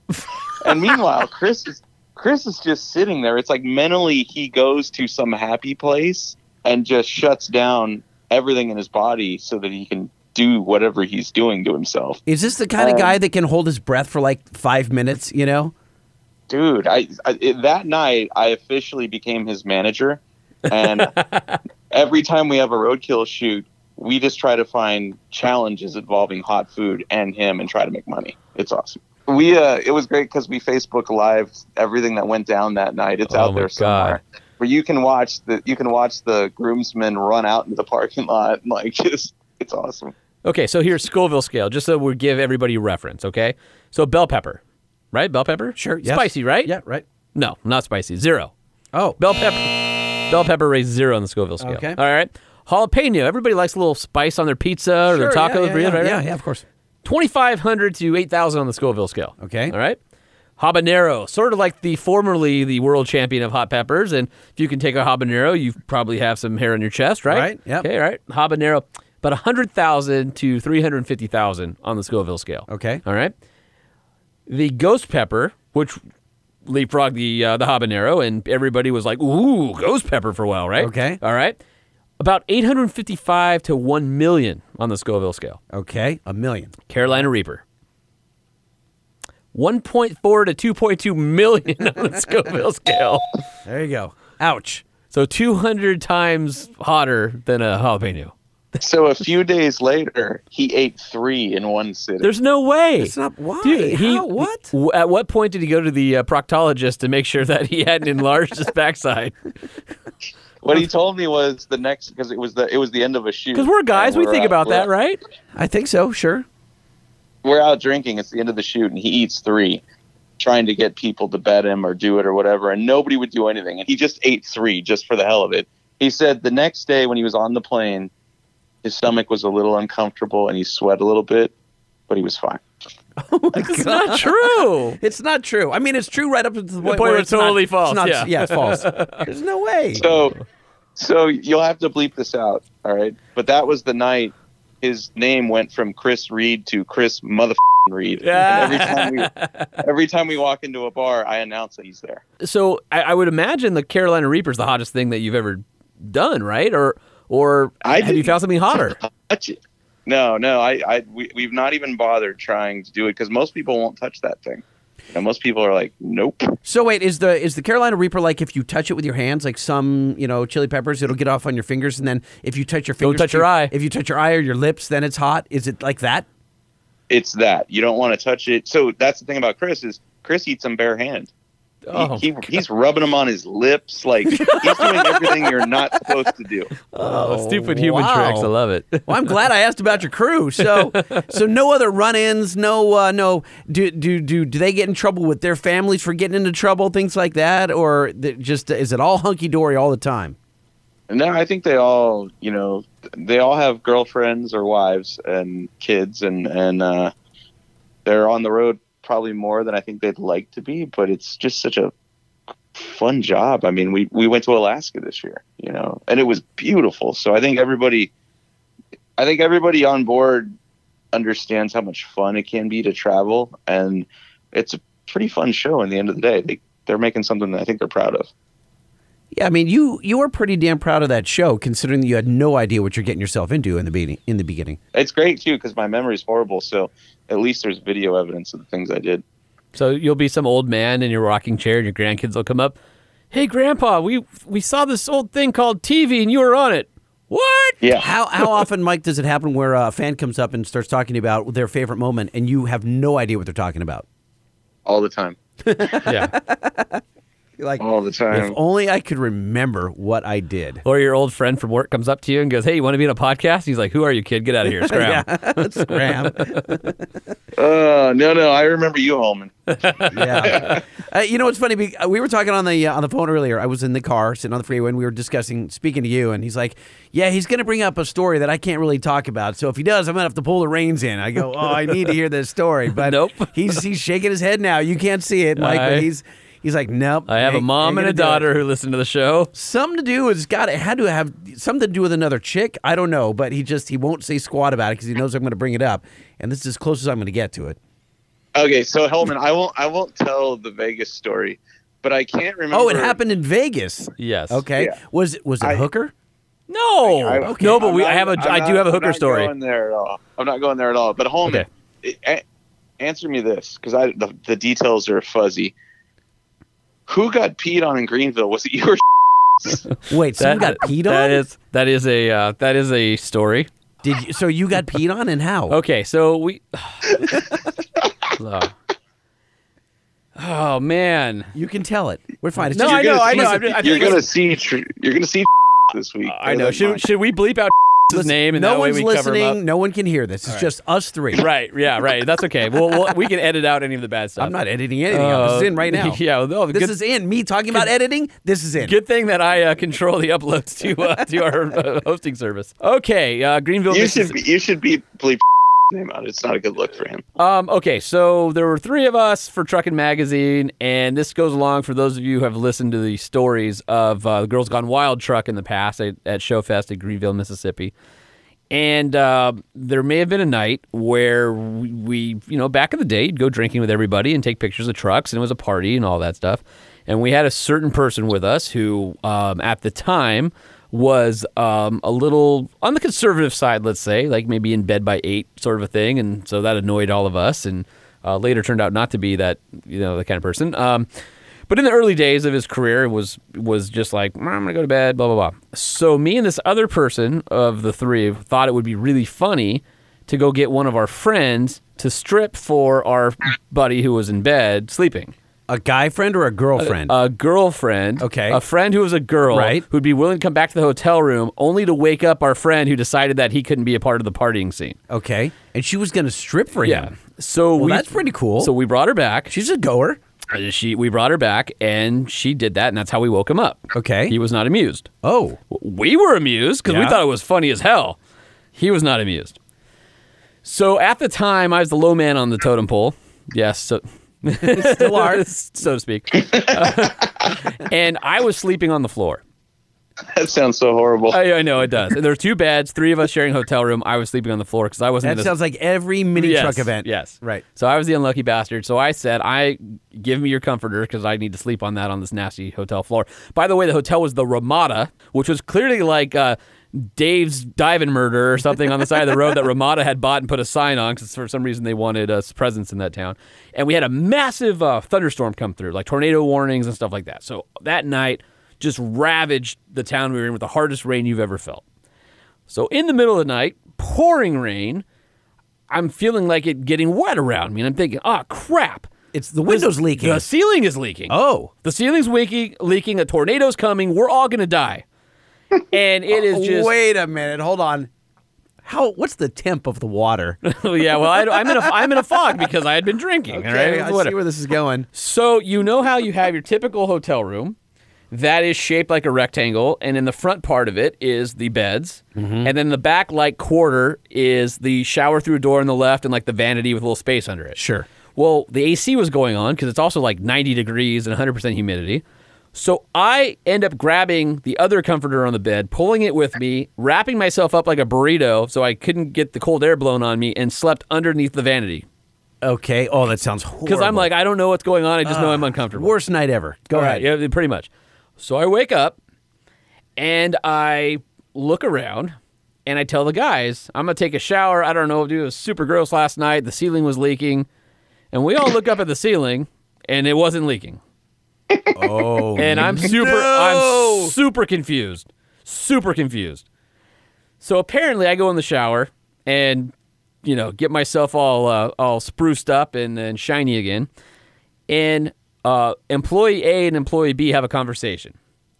And employee B says to employee A, I should say employee D and employee T. How about that? Employee T says to employee D, I think I peed on Sean last night. And employee D says, yeah, I saw the whole thing. Because he was so pissed off that we brought that girl back that he decided he wasn't going to wake anybody up, rolled over, saw the whole thing, and went back to sleep. Oh, my gosh. So when I come out and realize the ceiling is dry and there's a puddle on the floor, and that's where I was sleeping at one point, I'm like, I'm still freaking confused. And then it comes out. And then it's like, what the flippin' A happened here? Okay, so I will tell you that part of the experience, totally sucky. One of the worst trips ever, right? But I will tell you that employee T, for about 2 years or so until he left the company, anytime because he's like, dude, I'm so sorry. It's happened to me before. I did it at my buddy's house. I peed in the closet when I was drunk. I think it's the bathroom. He's scared to death this is going to come out. So right now on a podcast? So yeah, 10 years later, well, I don't know, probably more than that, 13 years later. So I now have leverage over him. So anytime he disagreed with me in a meeting, I'd always look at him square in the eye and I'd go, really, employee T? Is that really what you think? And he would shut up immediately. And so I used that to push my agenda through for quite a number of years. Yeah, but you're scarred forever now that you were peed on. Yeah, no, totally gross. It was a unwanted golden shower. It was a Me Too moment. Can you imagine if you had woken? Oh, dude, right no. when it's happening And looked up? Yes. Oh my Lord! Fortunately, I was curled up in a ball. You could never. None of this could happen in today's world. Period. Everybody would be fired. Everybody would be sued. But this is just sort of like a bunch of 20-year-old dudes. I mean, we were young. We were just out doing Young stupid and dumb. Finnegan, what's the last time you were blackout drunk, and what happened? Ooh, God, that's a long time. Damn, it's been a decade or more. Oh, really? So you're not going to house old, dude. parties, That or hurts. you're not going to the hotel bar after work, and someone gives you just one too many shots? I don't usually get blackout drunk. I'm pretty good at drinking. Oh, okay. All right. Okay. Well, that's a good explanation. Pro status. I have another question for you. This is kind of left to center here. Honda Ridgeline, truck or car? Honda Ridgeline, truck or car? Oh God, that's not a truck. Come on, Thank you. El Camino, truck or car? it's a car. It's Thank a cool you. car. See? It's the mullet of the car. What are you pointing at me for? I think it's a car as well. Well, I know, He but just said it's a mullet of a car. It is. Freiberger was giving us devil's advocate on that one and challenging our belief of whether that was a car or truck. Yeah. Finnegan's on my side. Favorite? I think the bed has to be separate from the cab. Thank you. Yeah, that's what Holman's been saying Thank pretty you. consistently. So, Mike, Yeah. here are my rules for a truck. And they've got modified a little bit over this last week because we kind of had some arguments about it. Okay. Bed has to be separate from the cab. It has to have a frame. The engine has to be longitudinally mounted. And it needs to be capable of four-wheel drive. It needs 3 of those 4 things to be a truck. That's my truck definition. I don't think the 4-wheel drive thing's necessary, but the rest of it, yeah, I'm with you. But, No, I don't think it has to be four-wheel drive. No, that's silly. You don't need that. so 2 of the 3. Yes. That'll work. Yes. All right, so longitudinally mounted, separate bed from the cab, frame. It needs 2 of those 3 to be a truck. That Yes. way it includes the unibody Fords and some other weird stuff. Yeah. Okay. Okay. Another random question. Favorite TV show where the co-star is a car or truck? Ooh, that's God. It's hard to really choose one. I mean, One that comes up often lately is Fall Guy. Fall Guy. Fall Guy. Knight Rider. Fall Guy's awesome. Yeah, Fall Guys. I would have that truck. See? Holman's been obsessed with Lee Majors. I want to Is find... Lee Majors is he still alive or is he dead? I think he passed away. Did he? I think Lee so. Majors? So for me, it's a toss-up between Fall Guy and Dukes of Hazzard for best theme song. Oh, Dukes of Hazzard best theme song. Yeah, for it doesn't sure. get any better than that. But the Fall Guy's really good. Like, go on YouTube and you can there's an actual extended version of that theme song, and then download that and just drive around to it, and just your life will get instantly better. By the way, Lee Majors, still alive. 79 years old. is he really? Yeah. Apparently, still kicking. Sung the song too. Did he really? Oh yeah, he's the guy singing that song. That's even better. He can't sing, but he's singing it. Here we go. Here we go. Just a good old boy. Well, not the Fall Guy song. This is the Duke song. Oh, that's what he wanted. He said this is his favorite. But now I want to hear Lee No, Majors it's a sing. tie. Trouble with the law since the day they were born. Straightening the curve, Come on, Daisy Duke, seriously. flattening the hill. Yeah, pretty strong, pretty strong. All right, go to Fall Guy. Find the Fall Guy one. All right. Here we go, here we go. Well, I'm not the kind to kiss and tell, but I've been seen with Farrah. I've never been. Oh, because Lee Majors was singing this. Yes. So I forgot. He's a horrible singer. I've been on fire with Sally Field, gone fast with a girl named Bo. Bo. But somehow they just don't end up as mine. Here we go, everybody. Here we go. It's a death-defying Oh, no, it's not it yet. life. You're not there Take yet. my chances. I'd die for living in the movies and TV. Because he was a stuntman, see? Yes. But the hardest thing I ever do is watch my leading ladies kiss some other guy while I'm bandaging my knee. I might fall from a tall building, I might roll a brand new car, 'cause I'm the unknown stuntman that made Redford such a star. Oh, who was the hot blonde chick? Was that Heather Locklear? Who was in this? Is that Heather Locklear? No, that was T.J. Hooker. No, it's not Heather Locklear. It's What was some her- other lady that's been in a bunch of stuff. Oh my gosh. I just was, we're watching the video here, and she just walked through in a bikini, and I'm like, dang, that's why people were watching this thing. Was it Heather Thomas? Heather Thomas. Is that who that was? Heather freaking Thomas. Yeah. You guys Google the hell out of Heather Thomas. It's funny. Nailed it. Priscilla Presley was in that too, and Joaquin Phoenix was in The Fall Guy. Really? Yeah, As young teens, it must right? be. Yeah. Lindsay Wagner. So that's your favorite show where the star or co-star is a vehicle. Yeah. It's either going to be Dukes of Hazzard, Fall Guy, or Hardcastle McCormick had a really good car too. Oh, solid. That's the obscure choice. That's the black horse of the What's the dude in Hawaii with the Ferrari? Magnum. Magnum PI. Yeah. Not a fan of that 308 GT? Dude, do you know how hard those things are to maintain? Oh, really? They're so cheap because of the cost of getting the oil change. All these people bought them and then like dumped them on the market when they figured out they could, change the oil. And because of Magnum PI, I always thought as a kid, like, in order to have the 308, you had to wear the shirt. How about the mustache? And the hairy chest? Detroit Yeah, I hat? just want hairy chest. That never goes out of style. That's what I tell myself anyway. Because I'm Yeti. Halloween's coming up. Are you dressing up as anything? Speaking of hairy chest, I was picturing you in this outfit as Magnum PI, the sleazy private eye from Oahu. Oh, I don't know. My plan changed. I was going to take a red eye back home and trick-or-treat with my kids, and then it turns out I can't. So it turns out I'm going to be in Vegas for Halloween, so I don't know. I'm going to be in the You same really don't boat. have to dress up. You really just show up to the Hard Rock on Halloween night and check out all the People watching is epic. Yeah. All the Yeah. scantily clad This is ladies. the first year I'm not able to go back to go trick-or-treating with my kids. Fremont Street on Halloween's amazing. I've been drinking with lowercase Mr. T Yes. and Tupac and Rick James all on the same night. I have a photo of me with those three guys. Wait, lowercase Mr. T? He's vertically challenged. So if we're talking about employee tees and Fremont Street, I feel like we would be remiss if we didn't talk about a facial of pancakes. Oh, would you say a facial of pancakes? Yeah. Football's full of beer and face down in the pancakes. Face down to pancakes. This is You got to tell me what happened, or you just got to talk about stories you can't tell me about? I mean, That's no, bull- come on. I'd rather have this story on the air than the last ones that we told. There was a truck show that was held on Fremont Street, and we're all there for it, and having a good time all day, all night. And at like 10 p.m. at night, we decide we have to eat. It might even be later than that. It is later, right? And employee T was inebriated. Very much so.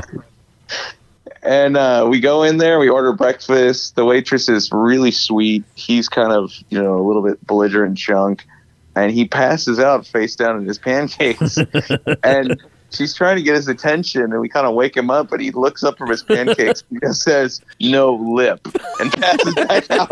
He says no lip? Yeah, like out of nowhere. So it was just the three of us. I think it was just Mikey, me, and employee T. Yeah. Yeah. And so we're sitting there in our booth, and like he's passing out, and like we're waking him up to order and stuff.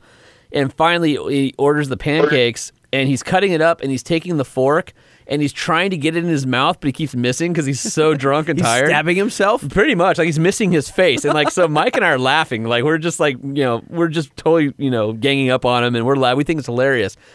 And so this very nice lady, like Mikey said, comes over to take our order, and we give her our order. It gets to it gets to employee T, and he looks up, and he's like, "I want to have this and this and this." And this, and like starts rattling a lot, and the lady's like, "Well, sweetie, if you have our breakfast combo, you get all of that." No, I want that. He's just super belligerent, and Mike and I are like, "Holy crap, dude! She's gonna spit in her food."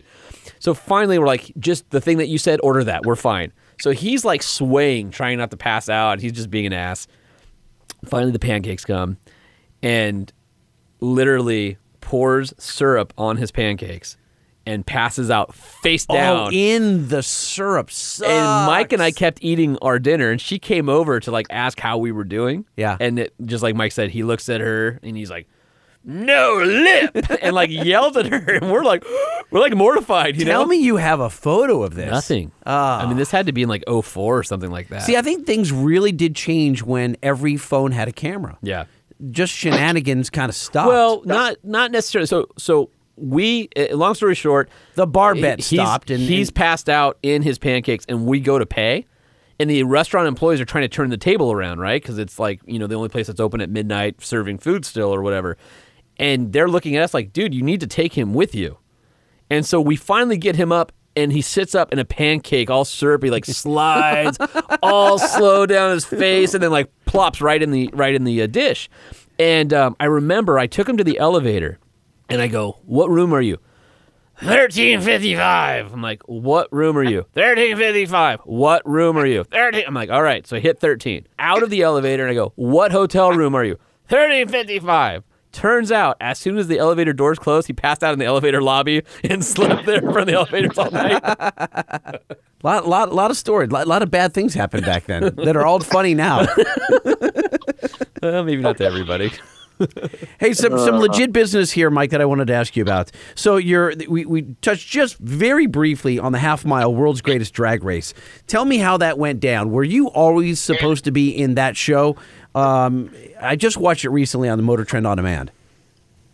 No, I don't think I was supposed to be there from the beginning. It was kind of a last-minute thing. I think I had probably 2 or 3 weeks' notice and shipped the car out from Georgia to California. Went out to West Tech to tune the car because I had just changed a bunch of things. And then I went to Irwindale and made 1 8-mile pass in it, and then towed it out to Vandenberg and went half-mile racing, which I'd never done before, which is really scary in a car like mine. And it seemed, because they were all exotics for the most part, right?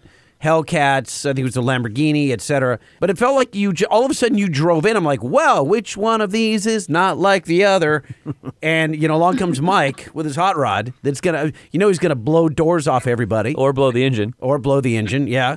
Was that fun? Was it scary? You said it was a half mile, which is not something that you normally do. Yeah, I had the time of my life just because I'm never around cars like that. Like nice ones with warranties and brakes and things like that. And so it was cool to be around those cars. And I've never gone that far in my car fast. And so it's geared for a quarter of a mile. And I said, I'm normally in 4th gear going through the traps in a quarter-mile run. And I told him, I said, well, I've got 1 more gear, but I don't know what's going to happen. I said, I'll go as far as I can, until it's not safe or I blow the motor up.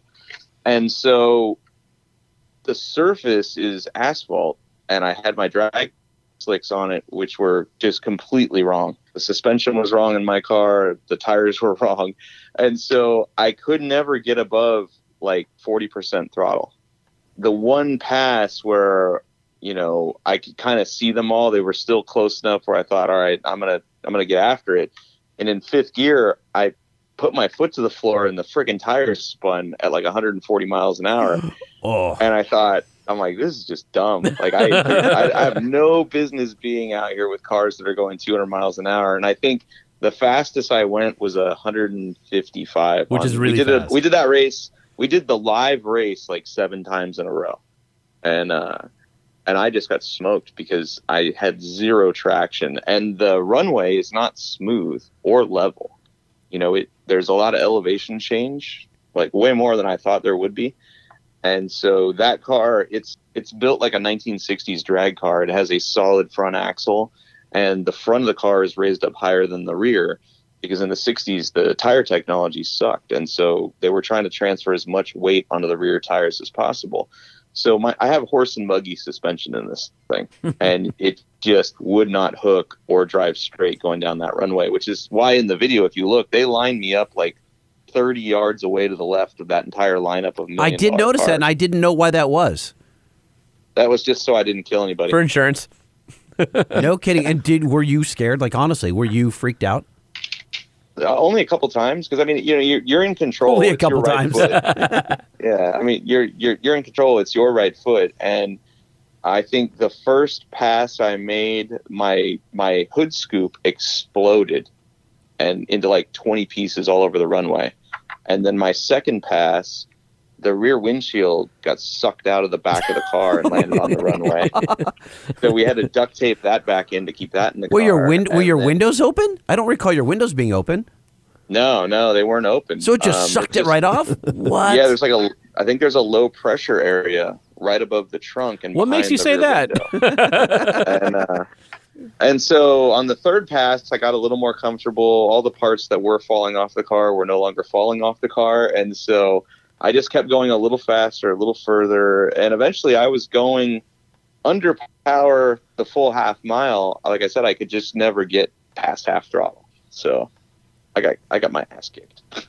Did you get a chance to drive any of the other cars, the exotics? I drove the Porsche, which was my first Porsche experience, and I don't know that I'd ever spend the money for one, but holy crap, was that fun to drive. What's the fastest car you've ever driven? I've been 197 in a Mustang GT500. And you Like a didn't late curb model. it and take out a bunch of kindergartners on the side of the road or anything? Those are Mustang GTs, just regular No, old Mustang ironically, GTs. that was also on an airport runway. Ironically, that was at the Mojave Mile. Oh, yeah. What was the Yeah. coolest truck that you've ever driven? Coolest truck I've ever driven. Was there a mini truck that was amazing, some kind of crazy scissor bed or something? Or was there an off-road experience in Baja that you went on that you thought was amazing? Or something that maybe you built on roadkill? I don't think I've had any one truck that just kind of satisfied all of the interesting things I find about custom trucks. So like my favorite mini truck was my Toyota Tacoma, which was airbag and body dropped and had a turbocharged 4-cylinder in it. And I loved that for what it did. And then I had a long travel Toyota Tundra that was supercharged that I took to the Glamis sand dunes and jumped that. And that was fun for what it did. That was my But I favorite don't truck think of I've yours, had- I think. Yeah, I don't think I've had one where I was like, this is it. I'd never get rid of this, you know? The Tundra was cool because we all pile in. It was an extended cab. And we'd all go to lunch together. So that's Yeah, why I like one that's of why I the- like that truck. 'Cause I got a lot of memories in it of going to lunch and had the blower on it and stuff. We'd run over curbs. It was great. I remember after you got your suspension, it was like, hey, watch what this thing will do. And, you know, we were sort of a bunch of lowered guys, and it was just when off-roading was sort of taking off. So have one of our friends actually have a long travel or mid-travel suspension system in the early 2000s. Yeah, Mike would, like, veer off the road and run over curbs, and we'd be all giggling like, you know, schoolgirls in there because it was so funny. So, Mike, And by today's standards, I don't even think it's not even long travel anymore by today's standards. No, not at all. Although it was cool back in the day. you win the lottery, and you have to, as part of the deal with collecting the money, you have to buy a brand new truck. What is it? Oh, gotta buy a brand new truck. Brand new truck. So you're talking about you could be a, you know, Does it have to be one? well, I want to know what your first truck is. I'm getting it. I want to find out what your favorite truck is on the market today.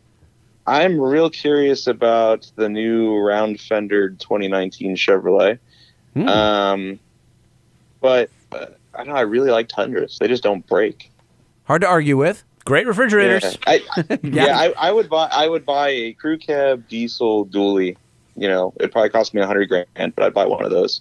And leave it bone stock, or would you lift it? What would you, or bag it? Another good question. It would be bagged. It would drag on the ground. I would make it totally just retarded. Yeah. Okay. So that's Airbag body drop flat on the ground. $100,000 truck. that's my next thing. Yeah. Yeah. Yeah. Oh, dude, I know what I would do. I totally know what I would do. Holman, do you remember a shop called Little Shop? Yeah. Oh, so wait a minute. Okay. Okay. So you and I, hold on a second. This is So- Lightning's dream truck. We just talked about this like 2 episodes So, ago. Mike, I tried. What you don't know is that I tried like hell to get the owner of Little Shop to come on the podcast, He said no. and he won't do it. He told me straight up no. But he was super cool about it. But he's like, I'm getting out of the modification business and I'm selling parts. And his excuse. Okay. And so that's he's like, hey, we're selling billet parts and this and that. But meanwhile, dude, I'm watching his Instagram and he's building the third of the coolest lower Frames, dualies yeah. I've ever seen in my life. He's done what like the Roadster shop does for super high-end sports cars or antiques, vintage cars, and he's doing it for modern day brand new 2018 dualies. And that frame he's got is just off the chart. I want that thing so bad. I can taste it. I see the little hearts in your eyes again. I actually don't even like looking at his Instagram anymore at Little Shop Manufacturing because I can't afford it. I can only imagine that frame's got to be $30,000 or more. So I haven't talked to him since last SEMA, actually, when we were trying to scheme how to get all our cars there quickly together. And he had just built the first one, and I really haven't talked to him since then. And I've seen that he's got 2 of them side by side, 2 of these awesome modular chassis that are all designed in CAD and laser cut and TIG welded together. He's got 2 of them side by side. So they're different years right too. Yeah. So one's a 2016, I think one's a 2017. And So we have the same dream, because I always thought, when I win the lottery, I'm going to call them up. I'm going to buy a brand new Chevy diesel crew cab long bed dually, and then I'm going to drop it off and get one of those chassis put under it and it'll be on 24 hours. It'll be badass, totally reliable tow truck. But I didn't know he wasn't going to make that stuff anymore. That's the excuse that he told me, that he's not in the customization business. He's in the parts business. Well, and now. didn't he also say that he just doesn't need us because he's like, I'm too busy as it is. I don't need exposure. I mean, he wasn't. He wasn't. No, I don't mean uncool it. I don't mean about it a dick way, but I mean he was like, I've got all the work I can deal with right now. Either that, or he doesn't want to be in the limelight. You know, he doesn't want to come on some podcast or something. But he was. He said he was flattered. He's like, hey, it's super cool. Thanks for asking, but I got to turn it down. I'm in the parts business now. And meanwhile, I'm thinking, dude, you can't show this stuff off that you're building this craftsmanship of this frame. You're just mad because you can't have it. I am super mad. Yes, I want it bad. You're gonna forget to bleep that F out, and I'm gonna have to. No, I've already bleeped it out. So, like, dude, Mike, that is just. You know what you guys are? That is next level, right? You're there. like Dooley brothers right now. Dooley Soul Brothers. We are Dooley Soul Did Brothers. we just become best friends? Oh, did you see how that ramped all together? It was I nice. know. I don't know. If he really is getting out of the fab business and just slinging parts, he's smarter than everybody else, because that's where the money is. That is where the money is. There is no money in fabricating a custom vehicle for anybody, because nobody wants to pay for that kind of labor. Yep, and you're always going to be upside down unless you've done like 10 of them and you know where all the pitfalls are. I think that's got to be we talked to Bobby a few shows back from Sadistic Ironworks, or even Aaron Kaufman with his new business. Yeah, same thing. So you start, you kind of, you cut your teeth on building cars, and then you realize all the weak spots. You're like, man, if they only had a part that did this, if they only had a hinge that moved like this, and then you hire a kid straight out of college to help you design it in SolidWorks. Now you start making these things, and there's 70% markup, and now you've got a business. Yep. So where's your parts line, Mr. Finnegan? I'm not that smart. He's got. you know what my problem is, and I think this is a problem with a lot of fabricators, is once you figure out all of those kinks and you do the job once, you're no longer fabricating, you're just making parts. And I'm just uninterested in doing the same thing over and over again. So that's why I have I had to get into magazine guide land, because I am not the type of person that can do anything repetitive. And the one thing I can say about this career and job is I do something different every single day. And if it weren't for that, I'd go crazy. So I totally get that. Like, I couldn't make the same part over and over again. I can't file papers over and over again. Like, I would just go insane. I just can't do it. Yeah, me too. I mean, that's part of the reason I kept switching magazines, was I got burnt out on writing about the same subject matter all the time. So I would just move around and find something totally different to write about, and it could still be a truck, but let's go work at Off-Road Magazine and learn all about that. And let's go work at Mini Truck and then let's go to Sport Truck. And, I couldn't work at just one of those for the rest of my life. I'd go nuts. So, Mike, I want to wrap this up by asking about Roadkill and the new season that's coming out. What can we expect? What are you excited for us to see as fans? I have no idea. That's my man right there. we have no plan. Freiberger and I just started emailing each other a couple days ago when we found out, we were greenlit again, and it was like, okay, let's start tossing around ideas, but we have no plan right now. No, wait, wait, hold on a second. Wait. Because everyone's like, nah, it's bold. There's no way. They don't have a plan. There's a director, and there's someone pulling the strings, there's a director. There's a director for sure. Brad, our director, he's there to make sure that we have enough footage to tell a story. And he's a really funny guy, and he will literally sit there and go, you guys have done this, this, and this, but we're missing this, and it's not a case of, faking stuff. It's, you just put the camshaft in, but we didn't show the cylinder heads going on afterwards, so we need something, you know what I mean? So there is no script. There is no thought out, plot ahead of time. It's just, hey, let's go buy this car and go try to do this thing, and whatever happens, happens. So it's your ideas. So it's you. I mean, again, it's. Gee, you say that like you're surprised. But hold on a second. But because I find it, most people will find it difficult to believe. There's a producer in a room somewhere, sitting around a conference room table, going, "What's next? Yeah, let's do this." And the cool thing but the cool thing about it is, I see this. It's Mike and Freiberger's story to tell, The rest of the crew, they're just the facilitators. Flies on the wall, right? Yeah, they're the facilitators. And they make sure, like Mike was saying, like the story's complete so that there's not missing pieces out of it. But it's Mike and David's brainchild. I mean, they get to go out and do it, and it's crazy. Well, and I think, when you say the word producer, I think our producer, Taylor, does an awesome job, but I don't think he has a traditional producer role. From the standpoint of, he's not spending 3 months prepping for a shoot. On Tuesday, we're going, you know what? We'd like to go rent out a dirt track on Friday. Can you make that happen? And he will find a way to make it happen. Well, that's what a producer does. Yeah. That's yeah. We need one of those for the show. But see, he's not doing it ahead of time. That poor guy, it's literally like 3 hours notice. We need a racetrack because we just now decided that this car, what we thought we were going to do with it was kind of cool, but this is way cooler, and we just now thought of it. Can you please get us a racetrack? Sounds like a morning show producer is exactly what that's. I've been in those shoes. Yeah, I was going to say, you've seen that and movie it's rough. before. You're always behind the 8 ball. Every single moment of every day, you're always behind. Yeah. Exactly. Like the last shoot we started, we showed up, and there was a Roadrunner that had been crashed, and it was U-shaped. And Freiberger's plan was... Yeah, and Freiberger's plan was, we'll get it running and driving to make sure the engine's good, but then we're going to strip all the good parts off of it and put it on this other Roadrunner that's just a shell. But when we showed up there, I was just so taken by the car and the visual of seeing it go down the road that I thought, no, dude, let's not strip it after we get it running. Let's road trip this thing because it's ridiculous looking, and then let's go find a dirt oval track and see what it's like to go right because the car is bent to the right. It literally was T-boned, and so the entire inside, like the door and the B-pillar, were crushed into like the center of the car. Oh, really? And they went and drove it. And I remember I was reading on some of the like Instagram or Facebook, one of them, people are like, "Oh, that's fake. You've got all these trusses. That's not really that car." And Freiberger sent some pictures. It's like, no, this is how it is. And you're going, damn, they drove that. You can just see that. like this car, the Google Earth images of the backyard where the car was sitting from space, you could see how bent the car was. It was half a donut. So what we thought we were going to do totally changed on the spot on day one of filming. And our producer had to find us a dirt oval track that people would normally turn left around. We wanted to go right to see if the car worked better going to the right because it was bent to the right. He had to find that track and get us there in 2 days because it was a 5-day shoot. And so when people ask, is it fake? Is it scripted? No, it isn't. And yes, we have a producer, but his job isn't done in the normal time frame that a traditional television show is done in.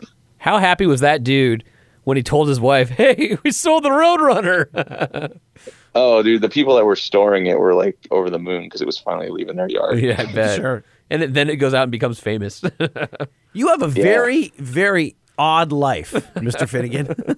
I do. And yet it's fun. But I have a lot of fun friends, and I'm making good memories that I won't remember, but they're on video, so it's cool. Exactly. That's right. All right, well, so this is SEMA week. You are going to be super, super busy. Again, you are receiving the award for, you're getting Mini inducted Trucker into Hall of Fame. Mini Trucker Hall of Fame, right? I love it. Again, where and when is that? I can't remember. Is it open to the public or not? Oh, yeah. It's at Hogs and Heifers, downtown Vegas, Old Town Vegas. And I think it's Monday at 7 o'clock. Well, that's tonight. Yeah, so that's tonight. If you're listening Monday morning right now, yes, head on down to Hogs and Heifers, and you get to see the Mike Finnegan get inducted to the Mini Trucking Hall of Fame. And if you're listening to this on Tuesday, you missed it and you're scred. Yeah. Don't worry, I'll put a photo of my new ring on. I was going to say, I want to see your ring. That sounds super baller. I'm jealous of that ring. That's rad. Do you think his ring's a little bit too tight so it sparks when he puts it on his hand, or no? No, I don't think so. Does it light up? That at all? ring is an entire Halloween costume. I'm wearing it out on Halloween. All right. Well, I'm going to find you on Halloween, my friend, and hopefully we can go have a beer together. Oh, I'd love to. Definitely, yeah, buddy. All right, Mike. As always, you're the best. Thank you for checking in with us. Thank you. All right. See you soon. Talk soon. Later, guys. I live Finnegan. He's I can't wait to party with him this week. Oh, dude, it's going to be awesome. I just hope I can find him. I guess you would just find him by locating the crowd. Yeah. No, I mean, let's be honest. He's going to be in the Discovery tent, which is kind of right at Ford out front. Yeah, in that zone right next to I don't know how much Pennzoil. he'll be there because he's got all these sponsors where he's going to be in different booths. Yeah, like Optima Holly and all that stuff. Optima, No, wait a minute. So is that part of contracts too? or through Discovery and Motor Trend, or do you think he's getting paid like I have no idea. like Richard Rawlings, like that kind of dollars now? I have no idea what his contract says. Oh, I'm just my gosh. happy to see him when I So can. jealous. How do we get that for? He's paying for beer, dude. Tonight, he's paying for beer. Yeah, okay. Deal. Okay. We'll find him. All right, it is time for... What is it time for? Oh, yeah, it's this. I email Inbox. to it. We email. That's right. Everybody email. Type it up. You email. Proofread. I email. Send it. We email. Click it. Everybody email. Or am I starting? You starting? I'm starting? Okay. All right, this one's from Jesse. Hey, guys, my name is Jesse. I've listened to the show since the first episode dropped, and it's definitely my favorite automotive podcast now. The intros are a little rough to listen to, but the show wouldn't be the same without them. And there's the awesome information to learn in every show. I usually only own old trucks and currently have a few, including an old Bronco, some bump side highboy Fords, and a two-wheel drive square body. So I love when you guys have people like Aaron Kaufman on who build the classics. Also, I've owned a few diesels, but have found that a lot of today's recreational diesel truck owners, trucks for blowing smoke rather than towing, have become kind of a crowd that most people dislike, and I think that diesel culture is suffering from it. Is the diesel guy the new mini trucker? Ouch. Thoughts? Thanks, guys. Also, size large on the shirt, Jesse. The new I don't diesel think so. trucker, the mini truck. I don't think so. Maybe. Because some of the diesel truck guys, like the Cummins crew, that love rolling coal, man. Yeah, I think maybe it's just like the stereo systems were in mini trucking days. Yeah, where that's true. You had a bed full of 18-inch woofers, boom, you can hear them a quarter mile away. Yeah. Now you're just it's first it was noise pollution, now it's air pollution. Man, we're assholes. Yeah. All right. All right, got one here from Lars. Lars says, Lightning and Holman, I was pleasantly surprised to hear you read my email a couple episodes back. Thank you very much. I'm 25 and I love hearing about old trucks. More throwbacks, please. Being a GM guy, I'm disappointed to hear that they're ditching the solid rear axle in the Yukon and Suburban. I guess that's one more reason to buy older vehicles. Haha, Lightning. What? I guess he thinks Older vehicles. You don't like older vehicles, apparently. No, that's not just. This is not the case at all. Okay. I never said that I don't like. I'm the one that always asks us. I'm like, hey, Holman, we have too much new vehicle talk. Let's go retro. Yeah. I What he do. said. All right. Okay. He says, ooh, another thing. Lightning made a comment about my semi looking lowered. I think he was one who sent us a picture of his, I think it was Long-Nosed Pete, wasn't it? Yes. And he says, I wish it was, but it's not. Have a great day. Keep up the great work, Lars. I am a sucker for, and I was really stoked. The first year they brought out lowered the Peterbilts, Kenworths, Yeah. all those big trucks. Look awesome. And out, they were just slammed. Yeah. And there's a guy who builds them out in Southern California. Been dying. He has these little shows that he puts on every once in a while. And I've been dying to go out that'd and be check fun. these things out. That'd totally be They're fun. so big and so long. And yeah, Nothing like a Long-Nosed Pete, man. That's what she said. that's right. This one's it's coming from Seth. Hey guys, just wanted to respond to a few comments that were made on the show and ask a question. Off-roading in Missouri? It happens. It's not desert racing, but we enjoy getting out of the city just as much as you West Coasters do. What do we want to hear more of? Off-roading and Toyotas. Oh, interesting. I also wanted to mention that y'all have definitely bumped up the Titan in my book. I'm looking to step up to a Tundra in a few years, but if they don't make all the updates I think they need in order to stay competitive, the Titan is next on the list. Oh, interesting. You should definitely take a very close look at the Titan. Lastly, great truck. when can I expect to receive my shirt in the mail? No rush, just curious. So here's the thing. I got the shirts in. Yeah. They were delivered to my clothing store. Yep. I didn't know it. This Oh. whole time, I'm blowing up the silk screener going, dude, are you? And finally, he got back to me and he goes, they've been at your store for 2.5 weeks.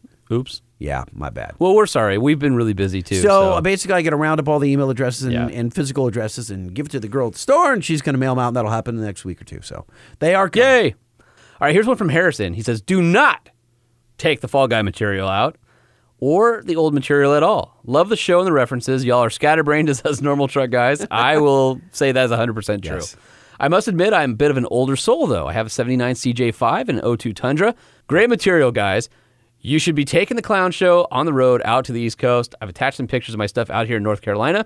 5 stars. Ooh, 5 stars. And a Appreciate that. medium T-shirt. Thank you, Harrison. Man, take this quick opportunity that we do this 5-star thing, and we really, really appreciate it. So if you guys can go on iTunes and give us a review, you don't have to give us 5 stars, although we'd really appreciate it. And please do share the show on social media. We have 211 5-star reviews. That's pretty badass. Yeah, so keep that going, guys. We appreciate it. This one is from Josh and Lindsay. Hi, Lightning and Holman. Just have to say episode 33 was great and felt like it could have easily been twice as long. No, that was a long-ass episode, That which was. makes me think you should try a 4-hour episode Whoa. sometime. Because why not?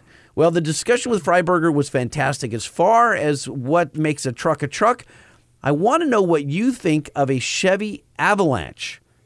It Not a shared truck. plenty of the Suburban and Silverado, offering the same drivetrain, and it even had an available 2500 model with an 8.1-liter engine, And but 8-lug the wheels. box wasn't separate from the cab. Correct. The first model looked more like a truck, but with all the plastic moldings. And the later ones just look like a Tahoe with a box. Probably shouldn't bring up the Escalade EXT, let alone the Hummer H2, either than that. But so keep up the great work and enjoyed hearing about the SRT as well, Josh and the Newfie dogs in Canada. Yeah, my friends with the Newfie dogs. There he goes. All right. You know what? It's fun to get to know our listeners because we sort of get emails and we get them from a lot of the same people, and it's kind of fun. And I'm sorry. I'll know a lot of you guys are regular emailers, and we don't always get your emails on the show, but we read every single one. So that is true. Just because you haven't heard it read, we may not have the space for it in that episode. We read them all, so please keep all those all coming. Truckshowpodcast@gmail.com. Here's one from Cole P. Hey guys, great show. Started listening when Finnegan was on. I've been enjoying some of the diesel topics as I just bought my first 96 7.3, so that'd be old body style Ford with the International 7.3 Power Stroke. Says we need more Gale-Episodes and the badass old guy who went desert racing. Says I remember on the 6-liter episode you guys were talking about your dislike of Fireball and Goldschlager. Thought I'd share my favorite shot is called Fire on Ice. That is the two mixed together. Oh, God. Try it no. sometimes. It kills the overbearing flavor of both. No, thanks. So he man. loves the old dudes. He loves Gale, and he loves what's his name, our desert racer. Yeah, our Dick Landfield. Yeah, Dick Landfield. Yep. Yeah, And he continues, I'm 22, and my favorite shows are the Dukes and A-Team. 5 stars! 5 stars. Oh, strong. Okay. And large if you have any. All right, this one is from Oscar. Hey guys, I'm 25, and I heard your first show for the first time, and it was great. Now I hear you guys talking about the SRT truck, and I own one. But mine is how they come from the factory. It's actually pushing 160 horsepower more than stock truck. Oh, so his is not from like, okay, got it. So when, if ever you guys are in SoCal and interested in driving it, just let me know. Wait a minute. He doesn't say where he's from. So he's from SoCal. Well, that may require a email back. He's pushing 160 horsepower We should have him over stock. We should have him on the show to talk about it. We should Because he's a young guy, right? He said he's 25. So he's a young guy with an SRT10 Ram. I bet This that'd be thing kind of is fun. dope. Dude, it's awesome. I love it. It's beautiful. I'd love to just talk to him and see how he got into that truck and who has...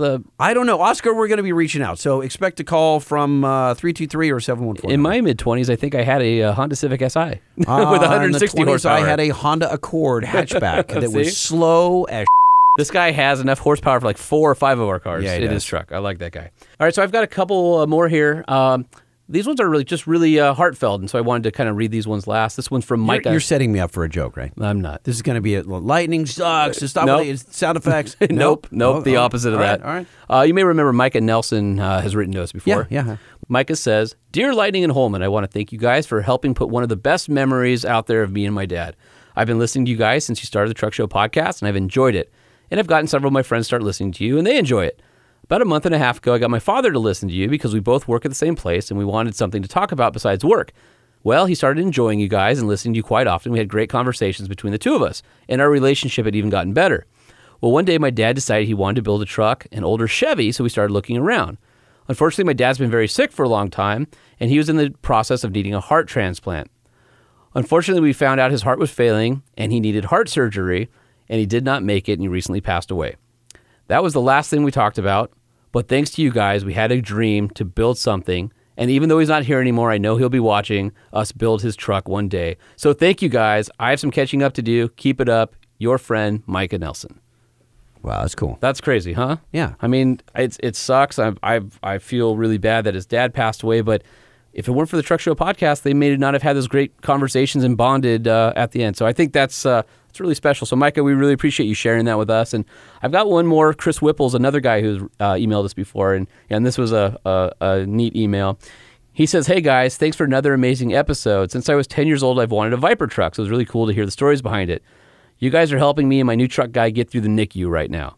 So he sends a picture. Man. Him and his son, looks like he was just born. Oh, he's little. In the NICU, and apparently he's been listening to the Truck Show podcast, and we've been helping him kind of get through a tough time with his son being bored and everything. So he doesn't say what his son's name is, but Chris, we want to give a shout out to you and your family, and wish nothing but the best. And thanks for bringing another new listener into the world. Because hey, at this point, we'll take as many of you guys as we can take. Yeah, the little guy, he counts. He's pretty cute. Yeah. He's pretty cute. So did he say his name? No, he didn't. Little dude. So hey, Chris, when he gets out of the NICU and everything's good, shoot us a picture of you guys and the family back at home, and we'd love to know that you guys are doing all right. So yes, thanks to all of our listeners, and we appreciate the 5 stars and the reviews on iTunes and wherever else you listen to the Truck Show podcast, and keep those emails coming. truckshowpodcast@gmail.com.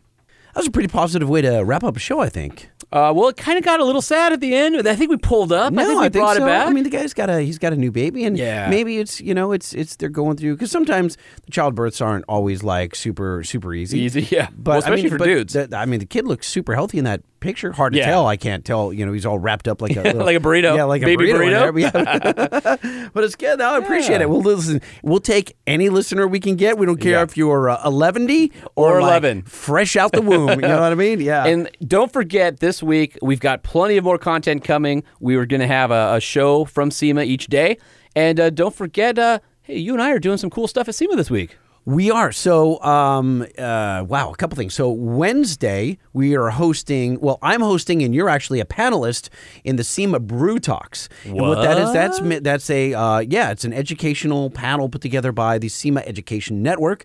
And it sounds really dry, except for you go, wait a minute, brew is in the name. Yeah, so I like that. Here's what we're doing. I don't think that, since none of the people on the panel except for you, are listening. Sure. So here's what, it's kind of cool. If you happen to be at SEMA, you're one of the 10 people that are listening that are actually going to be there. Come by. So it's Wednesday from 4 to 5 p.m., and it's in the Central Hall, right above the big SEMA display. And you're going to see banners and stuff for it everywhere. But here's the thing. So we've got, it's you, I like that. Sean Holman. Okay, I like him. Gail Banks. Oh, I like Gail. Jesse Combs. Oh, she's cool. I've known her for a while. Yep, world's fastest woman, right on 4 wheels. I think so. I believe so, yes. And someone you may have heard of, Aaron Kaufman. Oh, our good friend from Texas. So it's you 4 sitting behind a bar in front of a couple hundred young people that are into automotive. Love it. Right, in the industry. And they're all drinking because there's bars up there. Do I get to drink? You can if you want. Okay, I plan on it. Now, here's the thing. Okay. I'm the moderator. I'm going to throw out topics. Okay. All right. And it's going to be like, what do you prefer, supercharging or turbos, or, give me, blah, blah, blah. It's going to be all these topics. Now, what you won't see is a word on the screens behind you. Oh. And these words will change. Interesting.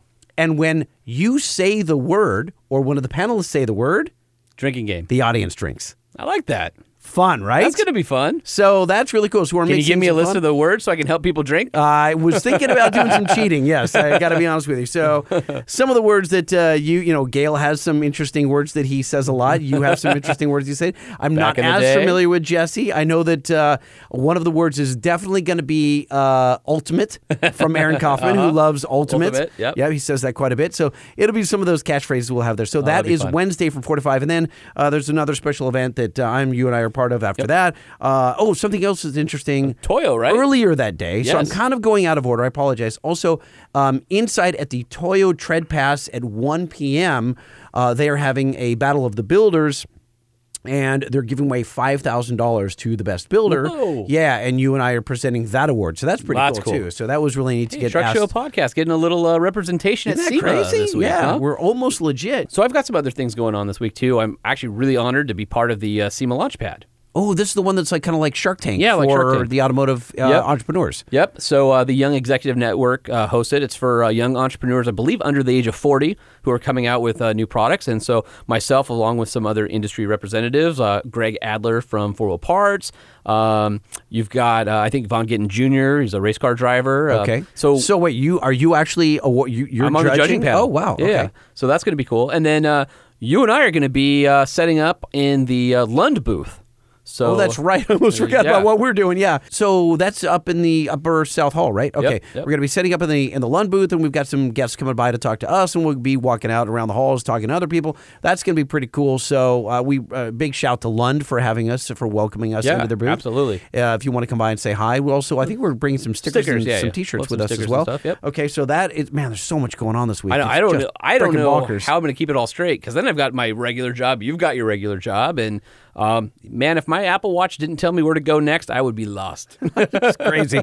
I have printed out paper and I put it in every single pocket, and because when you're like pulling out cash and you lose this one, and I've got to keep a schedule, or I'm going to lose my marbles. I can tell you that. So we are live from SEMA 2018. That's what we are.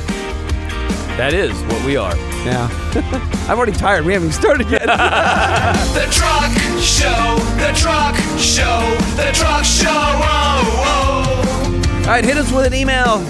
truckshowpodcast@gmail.com. That's truckshowpodcast@gmail.com. We'll be checking with you again tomorrow. Hey, for all of you people who've been asking us to do more shows or do a show every day, this is your week. And don't forget to check in with us and let us know what you think at Truck Show Podcast on Instagram and Facebook. And we're going to have a fun week. And hey, a big shout out to Nissan and Decked for keeping us busy this week, because if we had time on our hands, I don't know we could get into trouble. We'd find ourselves in a bathtub full of ice, missing a kidney. Oh, no, I'm not going to let that happen again. Wait, what?